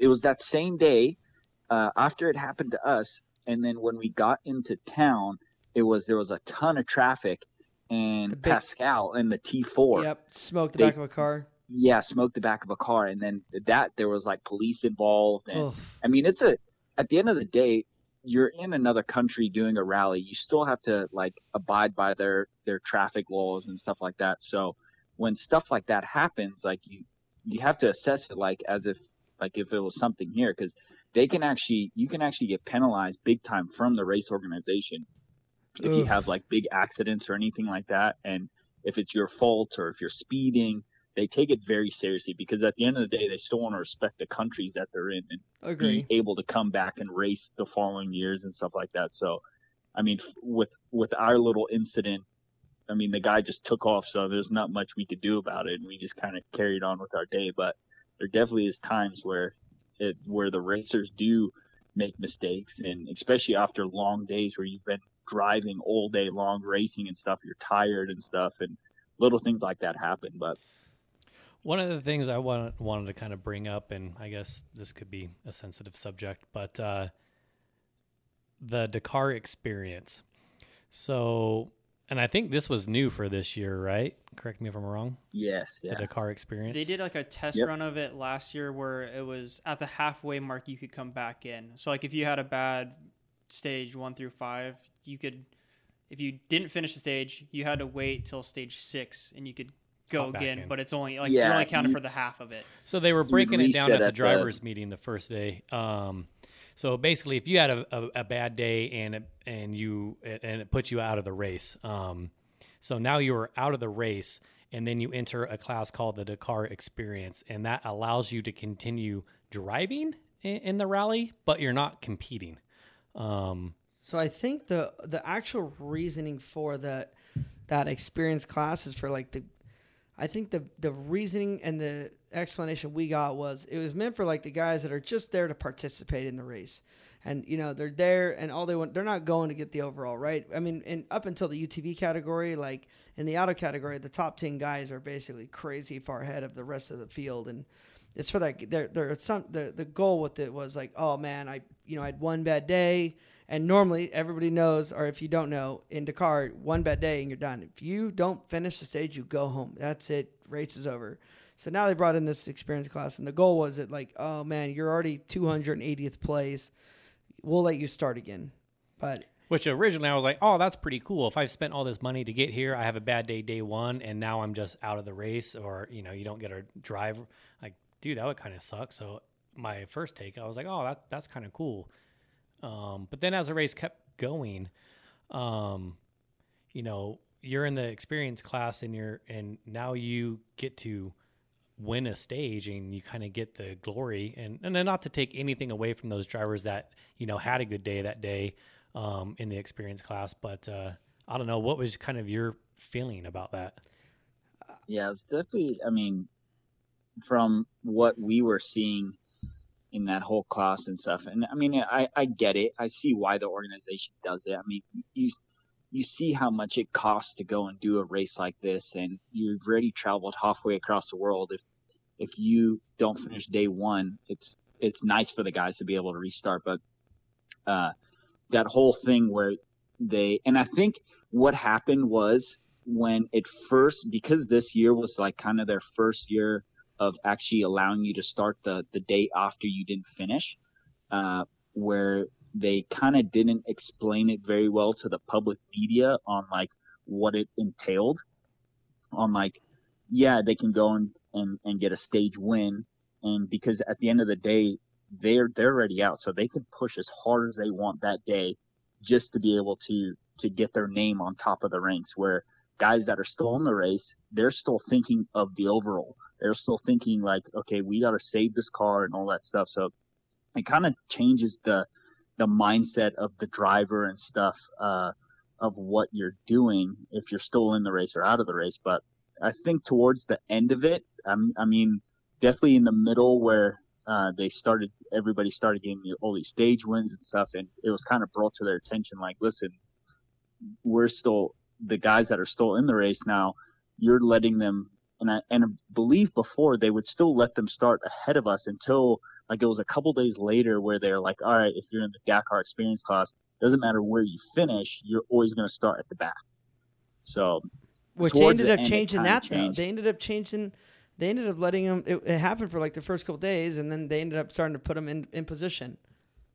Yeah, it was something I can't remember too, but they started mixing it up, and that's where everybody started getting mad about it. Was like, yeah, okay, I understand you're in this Dakar experience class, but now all you're doing, if you're allowing them to start ahead of us, you're just making our race worse, because you're now putting another vehicle in front of us that creates more dust and all that stuff. So it wasn't like, I shouldn't say it wasn't fair, because I mean they made it for that reason, for the guys to try and continue on, but I think they just need to kind of fine tune on how the rules and regulations are going to be with that next year.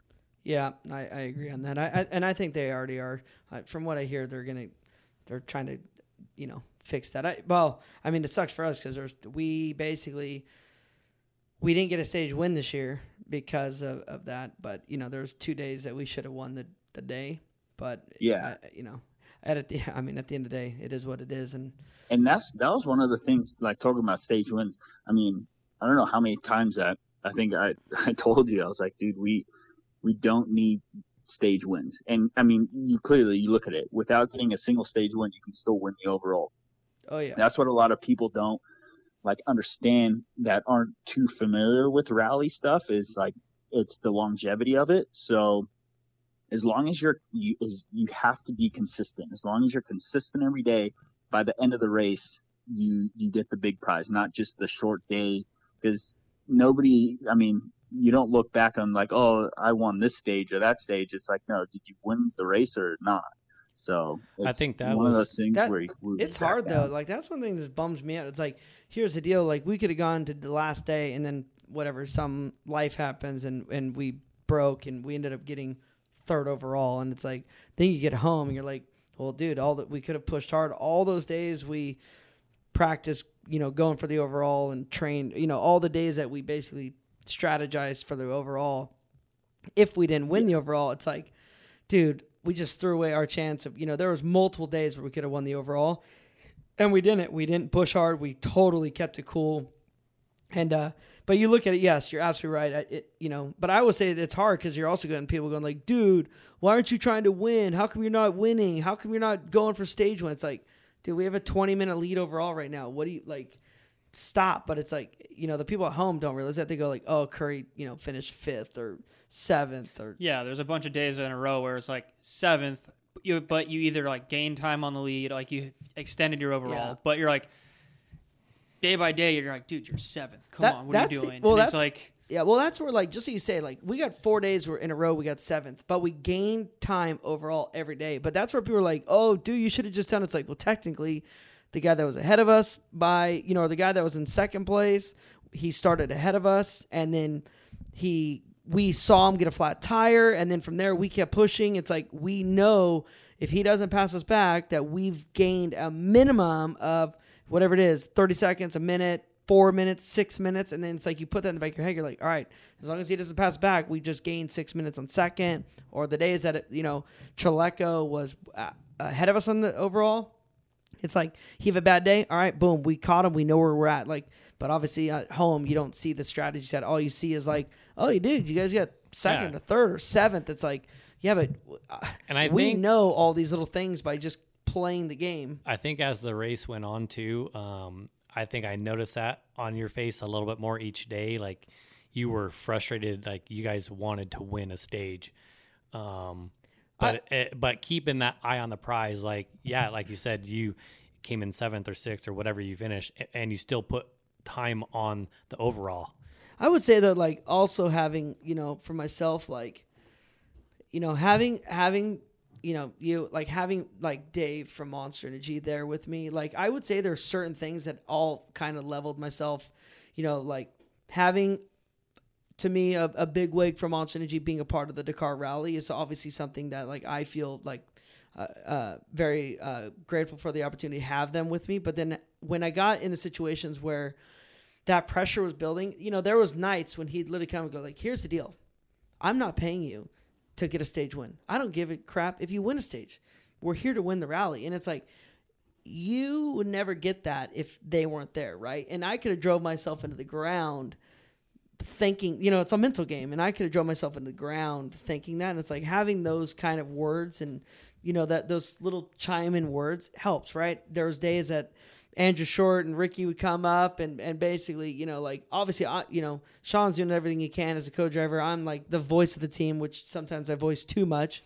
And it's like, my whole thing is like, dude, there'd be days where, like, man, do we push hard? Do we not push? And it's like, day 5 we're winning the rally overall. And it's like, I think it was stage 3. You were a minute and a half off of the stage win.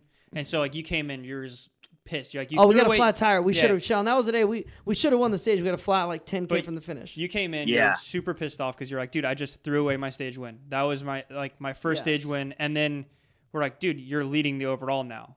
And you're like, Yeah. okay, then it wasn't that bad of a day. Yeah, You're just like, it was like, we're like, dude, just, you got to calm down for just a second, man. Like, it's hard though. They're like, when you have to go to bed, like, my only way of explaining the situation we were in is like, imagine racing the Baja 500 and a race mile 350 at the last fuel stop. You have a 20-minute lead. Life is good.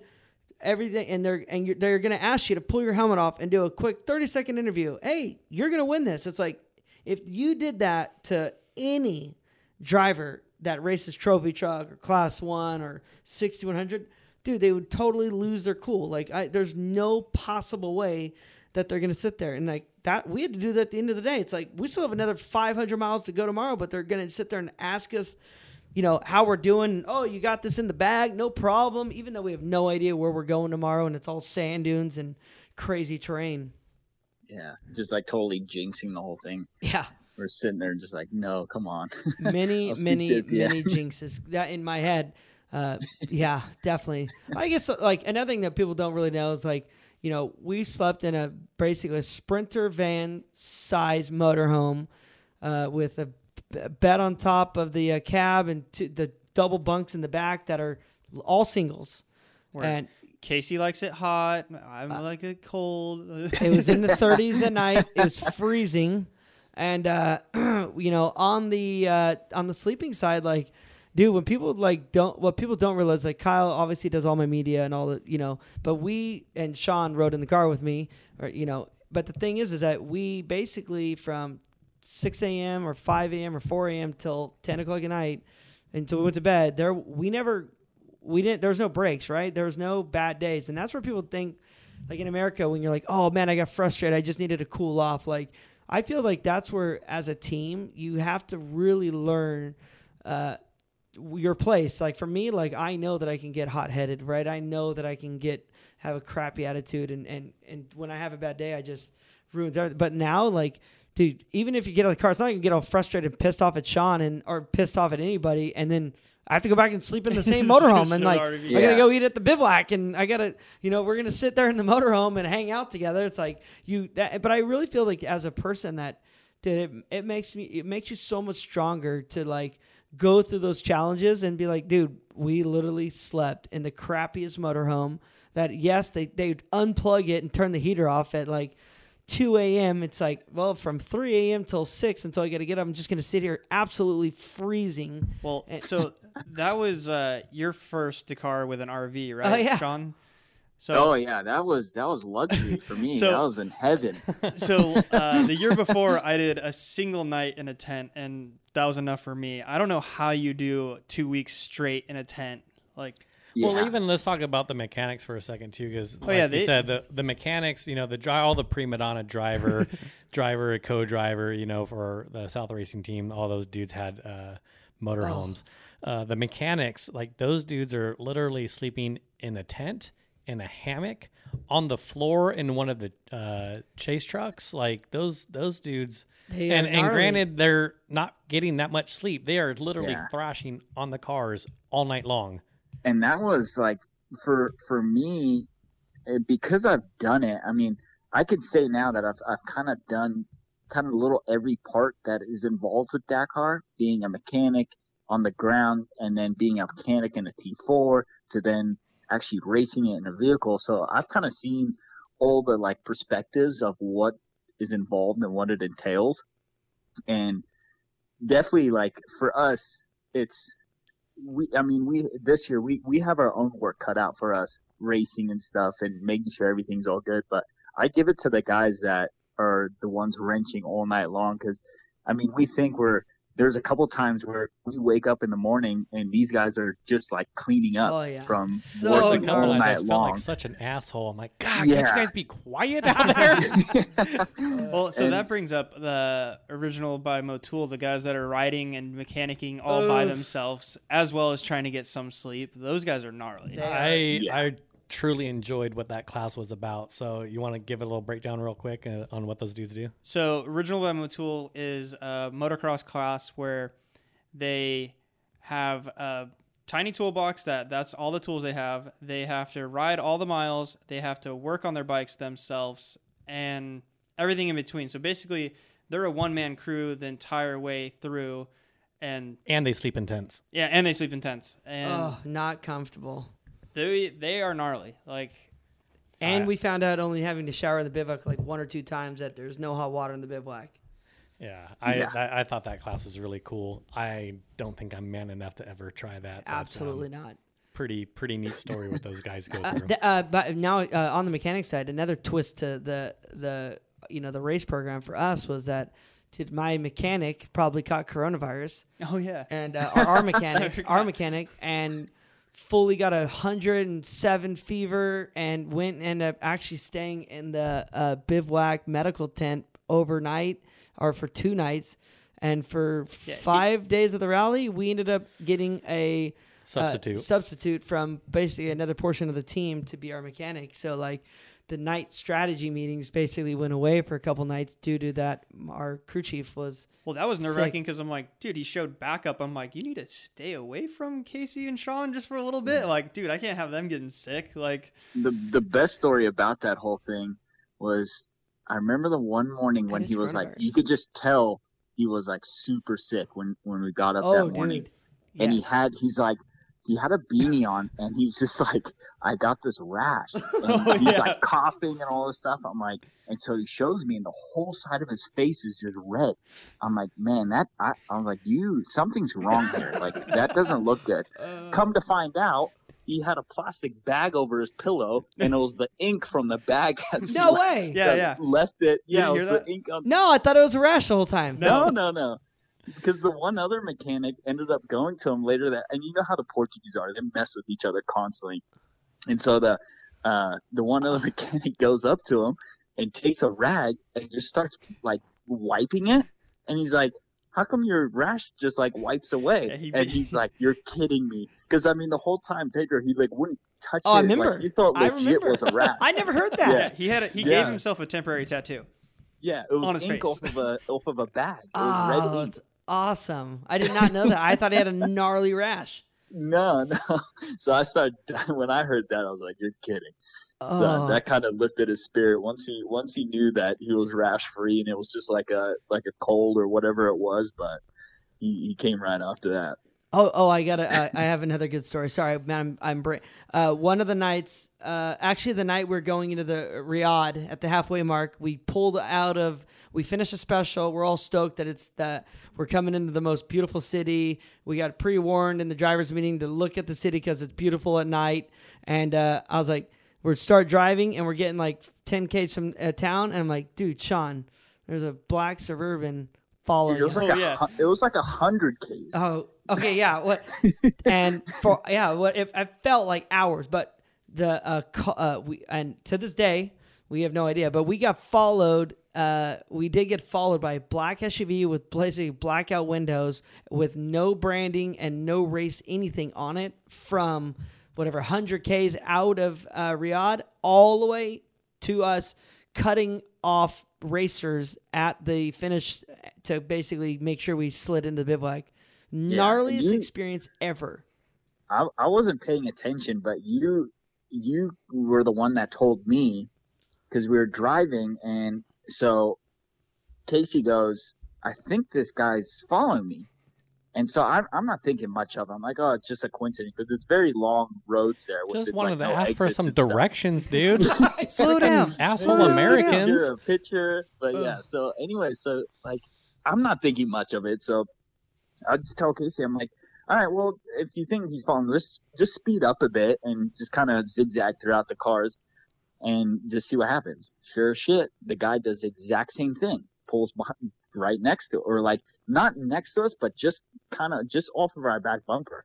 And so we keep going. I'm like, all right, now I'm starting to like think like, all right, this guy is really following us.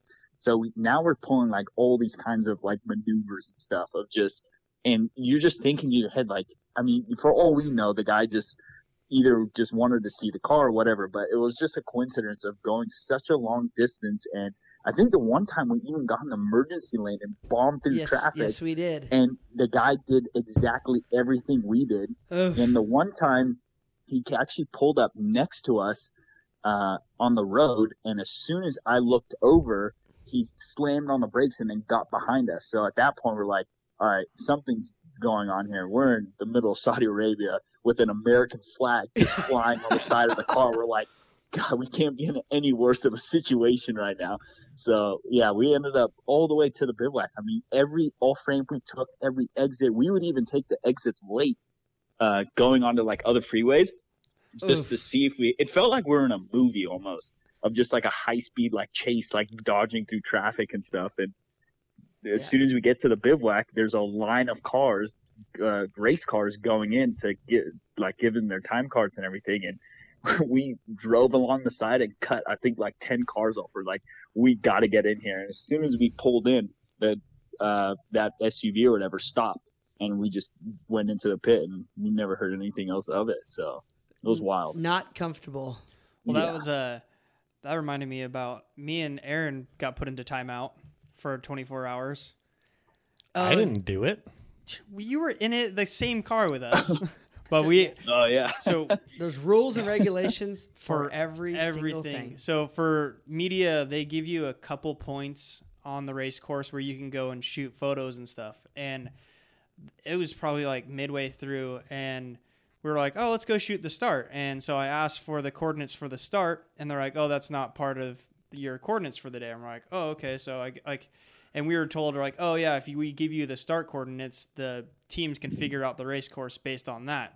And we're like, all right, yeah, that makes sense. So we figured, all right, well, we'll just follow a race car to the start. So follow a race car to the start and waiting for you guys to go off the line.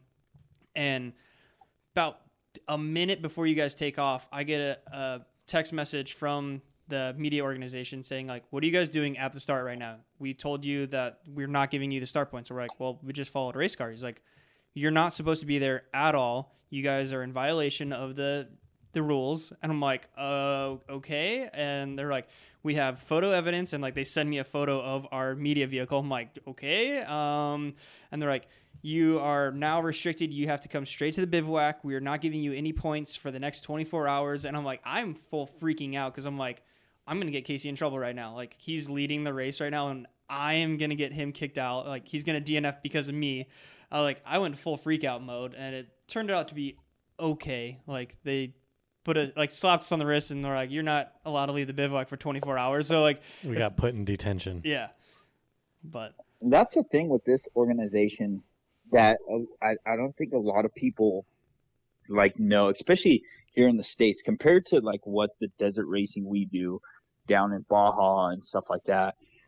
The rules of there's no outside assistance is very, very strict. I mean, only competitors can help each other within the stage. Obviously at nighttime in the bivouac's different. You can have guys work on your vehicle, but like an instance like where you guys doing the media stuff, they don't like to give any information. That's why you don't see a lot of spectators. You don't see a lot of people out on course and everything. So at the end of the day, you're out there by yourself, and you have you and possibly a teammate that's willing to help you out to get through the stage. So there's zero outside assistance that's allowed, and you're gonna have to get penalized for it. And that's even gnarly too. Is like we were talking about earlier. Where the racers can get assistance. So if that day the start of the race is going kind of the opposite direction on where the next bivouac is, we'd hop on the road and start headed toward the bivouac. Well, that they call that, I think, the common route or something like that. Yep. So the race cars, if they are not on the same route as the teams and stuff, you're not allowed to get assistance. So say on that first day, you guys had the broken axles. If that wasn't, luckily that was a common route and we were all heading the same direction. But if that was not, like, you guys would have been totally screwed. Yeah. And that's how with us, with this organization, you'd always see on, especially long days, long liaisons and stuff, you don't realize that, okay, yeah, you're just on a liaison, you're just driving, but you're putting fatigue and stress on a race car that you're trying to save and not put as many miles or kilometers on it as much as possible. So the liaisons can actually kill you as well sometimes. I mean, so you'll always get what we would do is by the end of the common route. So say there's like a Y at a junction where the race cars have to go one way to the start and you guys have to go another way. They would always set up like a pit. So our crew, our mechanics would be there, and we'd do like one final check. All right, double check tire pressures, change the belt, put a new belt on. If there's any sort of issues that we've accumulated on the liaison, let's diagnose it right then and there before we actually go into the start of the stage. And yeah, saying that morning, I mean, we're extremely lucky that, because if we had those three axles, I mean, we don't even have enough spares on the car to change all three of them. So, and some days you get lucky where you have like a long period of time on a common route where you could have like a couple hundred Ks, or sometimes you have zero. I mean, the days where you leave from the bivouac and you end at the same bivouac, there's no assistance before you get to the start of the race. So it definitely makes it difficult sometimes for what can happen on your car, and then you're relying on yourself to make those changes. On what day did it just feel like Groundhog's Day? Like, so in 13 days you race for 12, and in the middle you had a day off. So like the same thing every day, 2 weeks. Yeah. Basically, I felt that in just like writing articles. I'm like, I'm just saying the same thing. Like, and same thing, like trying to interview Casey. Like, it was a good day. There was dirt, and we finished. It was just like, it felt like that was on repeat. But I feel that I don't know this year. But I mean, obviously, I'm new, but I'm not new. But I'm like Sean coming from like in the like obviously having to rough it more, going from tents.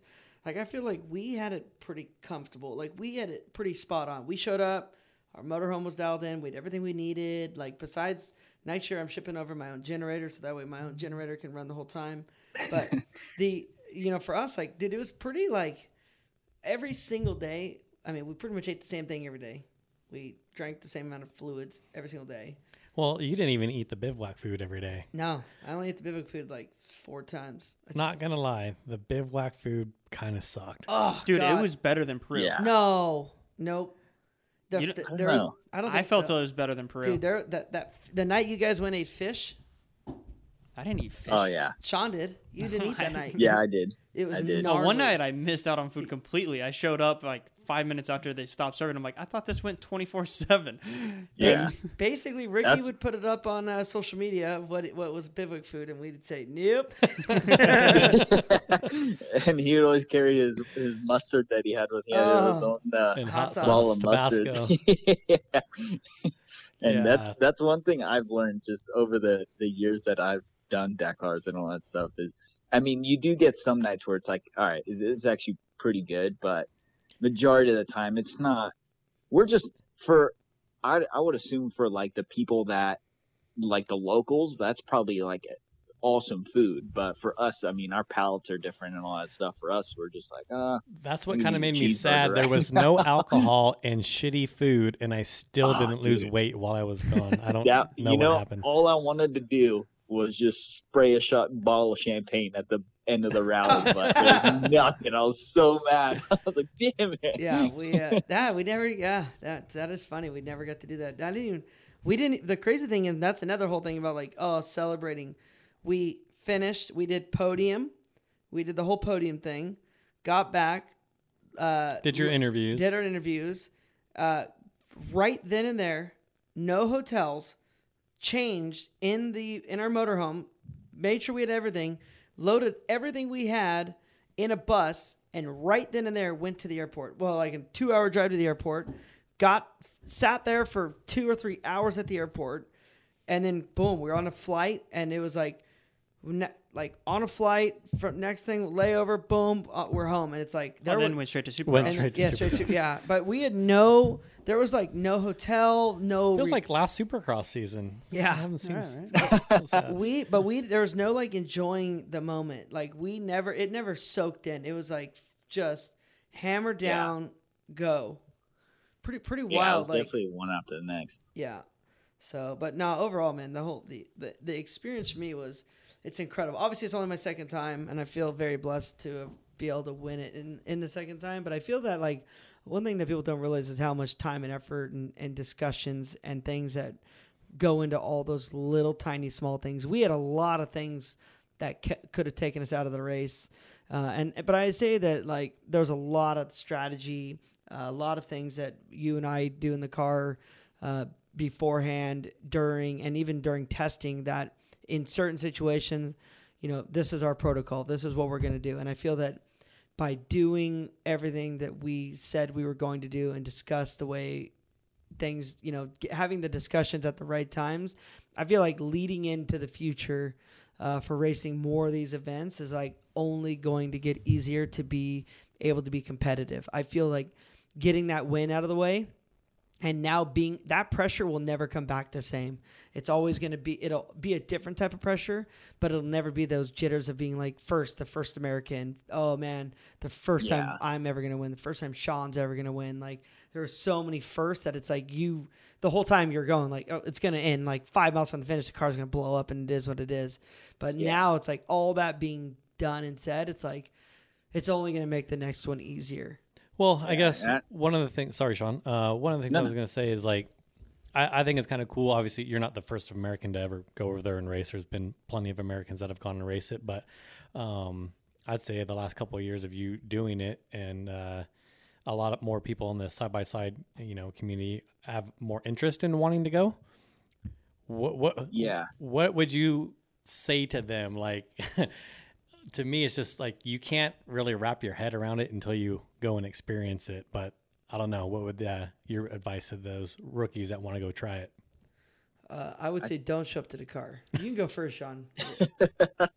I mean, when you look at, I've done my Dakars in the past, and back in when I first did them, like you said, there were a couple Americans, and these last 2 years and I've always said, like I wish more Americans. You always saw Robbie Gordon and guys like that come over and compete, and they made a name for themselves. Sometimes good, sometimes bad, but it's like you always wanted those more and more Americans to show up, because at the end of the day, America's not really involved in rally as like what they are in their other sports. And now it's within the past 2 years, and especially now after this year, I've spoken to so many people that are so interested in going over and competing and being a part of the rally and stuff, which is awesome to see. I mean, if we can get a huge field of Americans, it would be super cool to have. But saying that, for the guys that are like the first comers in and it's their first time, don't put your expectations too high. You're not going to go over there your first year and light the world on fire. I mean, don't get me wrong, it could happen, but it's a huge learning curve, and you have to really know and kind of like respect the rally for what it is and learn about it and everything before you can really be super competitive and know exactly what you're doing. So yeah, I'd agree with that. I think there's a lot of things. There's just a lot of unknowns that just like you're saying. I absolutely agree that I feel that there's an opportunity to go there and be successful the first year, but I also feel that there's a lot of learning that on the average there's mistakes that are gonna be made, but because you just don't know. And I was there, but I would say the best thing to do is go do a rally school. Go down to Sonora Rally. I think the Sonora Rally is great. Obviously, we didn't get to do it this year just because of the whole debacle going on right now. But for myself, I feel that there's a lot of opportunities in America now, like Jimmy Lewis, him training. There's a couple other people that do training. And really, just hit anyone up. There's road books out there. Like, just go and look at a road book and see if it's something you want to do. Because that's what I always get. Like, oh, dude, I'm a radical co-driver in score series, and it's like, okay, that gives me no indication that you're going to be a rally co-driver. It's like, even if you could change a tire quick or read a GPS, it's like both those things aren't as crucial as you not getting that car lost. Yeah. Well, I think Eve even asked me like, oh, you want to go do some road books? And like, it sounds fun if it's just purely for fun, but in a competitive scenario, like, dude, the road book is all the abbreviations and stuff is French, and so like, I don't know. Now and I feel like I feel that they changed the road book this year from the years past. So like in the years past, not saying Sean was in that doing anything, but in the years past, like if there was something in French, you could write on it like in English, like all right, whatever it is, triple caution. What the signs are, but if in American you can say all right, triple caution. When there is triple caution, you could write that out. Well, now that you're getting it 15 minutes beforehand, you can't. So Sean had to memorize every single thing in French. There was you had to memorize all the symbols. That's right. There's a ton of them. Oh, dude, it's gnarly. I think this year's though, for as a navigator and knowing that now this year, obviously the whole color coordinating thing, and I see what the organization is trying to do. They're trying to make it very fair, and they're trying to take away the possibility of mat men and guys that can go out and kind of assess what they're going to be looking at the next day. Of them now telling us, all right, we're going to pre-color your books. We're going to not allow you to write additional. You can make change. You can write stuff in your book, but you're not allowed to go in and add notes. So you can't, because then they know, okay, how did you know that at this turn there wasn't a cap heading on this note, but you added a cap heading, like that type of stuff. And I think for us, which was kind of a cool thing, was them giving us, I think there were 6 stages this year where they would give it to us 15 minutes before the race. And going into the rally, and when we did it in Morocco was the first time that we experienced it, I was thinking like, man, I'm not going to be able to study it the night before. But once you understand the road book and you know what you're looking at, getting it 15 minutes before is a lot less stressful because you're not looking at it the night before. assessing through everything, making all the modifications, where now the organization does everything for you. And so when you get to the line, you're like, all right, well, here we go. Instead of like sleeping on it the night before, like running it through your head of what are we going to do? What are we going to get into? So I actually prefer getting the road book the day before. I think it was a lot less stressful, even though it sounds like it would be more stressful, but at the end of the day, I preferred it. Well, that's what we had talked to Ricky a little bit earlier before we called you, but even while we were over there, I had talked to one of the other riders and kind of asked him that too. And, he had kind of echoed that after dinner or whatever, they would spend hours going over the road book and looking at maps and going over it. So he was stoked because they were like, man, we don't have to deal with all that. And now you're trying to remember everything. And then, the stress of trying to remember everything you just went over for a couple hours, or sometimes it's late, you don't get in late, or you didn't finish up late. And so, now you're going to bed at, 10 or 11. The bike dudes get up at it was like 3 a.m. Yeah. Yeah. So It's super late. Yeah. And that was for us. I mean, like with Kellen, I mean, I would always, go get with Kellen, and the two of us would sit down and do our road books together, because we would talk about it and just kind of go through everything. And I mean, a couple of the nights, the modifications that the organization gives you, no joke, you'd spend like 2 hours to get your road book prepared for the next day. And so when you don't get them, you can relax and just kind of work on make sure the car's right and just kind of get some sleep. But yeah, the nights where you got to do it the day before, it's redoing stuff. And then there was a couple times where they would make a modification, and then you'd also at 8:00 every night there would be a driver's briefing to kind of go over the following day's stage, and they would show all the modifications, and you're thinking to yourself, man, am I making this modification right? Like sometimes it would get a little confusing on what the organization wants you to modify and stuff. So it was definitely a lot better in the mornings. I preferred it. So Yeah, no, it's definitely a wild experience. Well, dude, I honestly think we've been chatting about Dakar. Dude, Sean, thank you so much for joining us and telling stories, man. We really appreciate it. What are you doing during coronavirus out there in Vegas? Just hanging out, enjoying the new Can-Am, and just riding around the desert, trying to keep myself at ease and peace of mind. So that's all, just working on stuff here and there. And speaking of where next, I talked to Sean yesterday and tell him real quick about that ride. We got to do that at some point this summer, leaving from Sean's house to Dumont and back. Yeah. Ooh. Yeah. What is awesome, it, like 100 miles each way? Yeah, we did the other day from my house.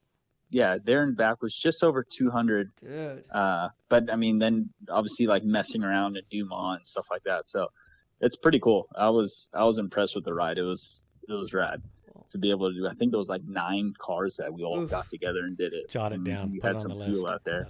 That'd be a fun ride. Yeah.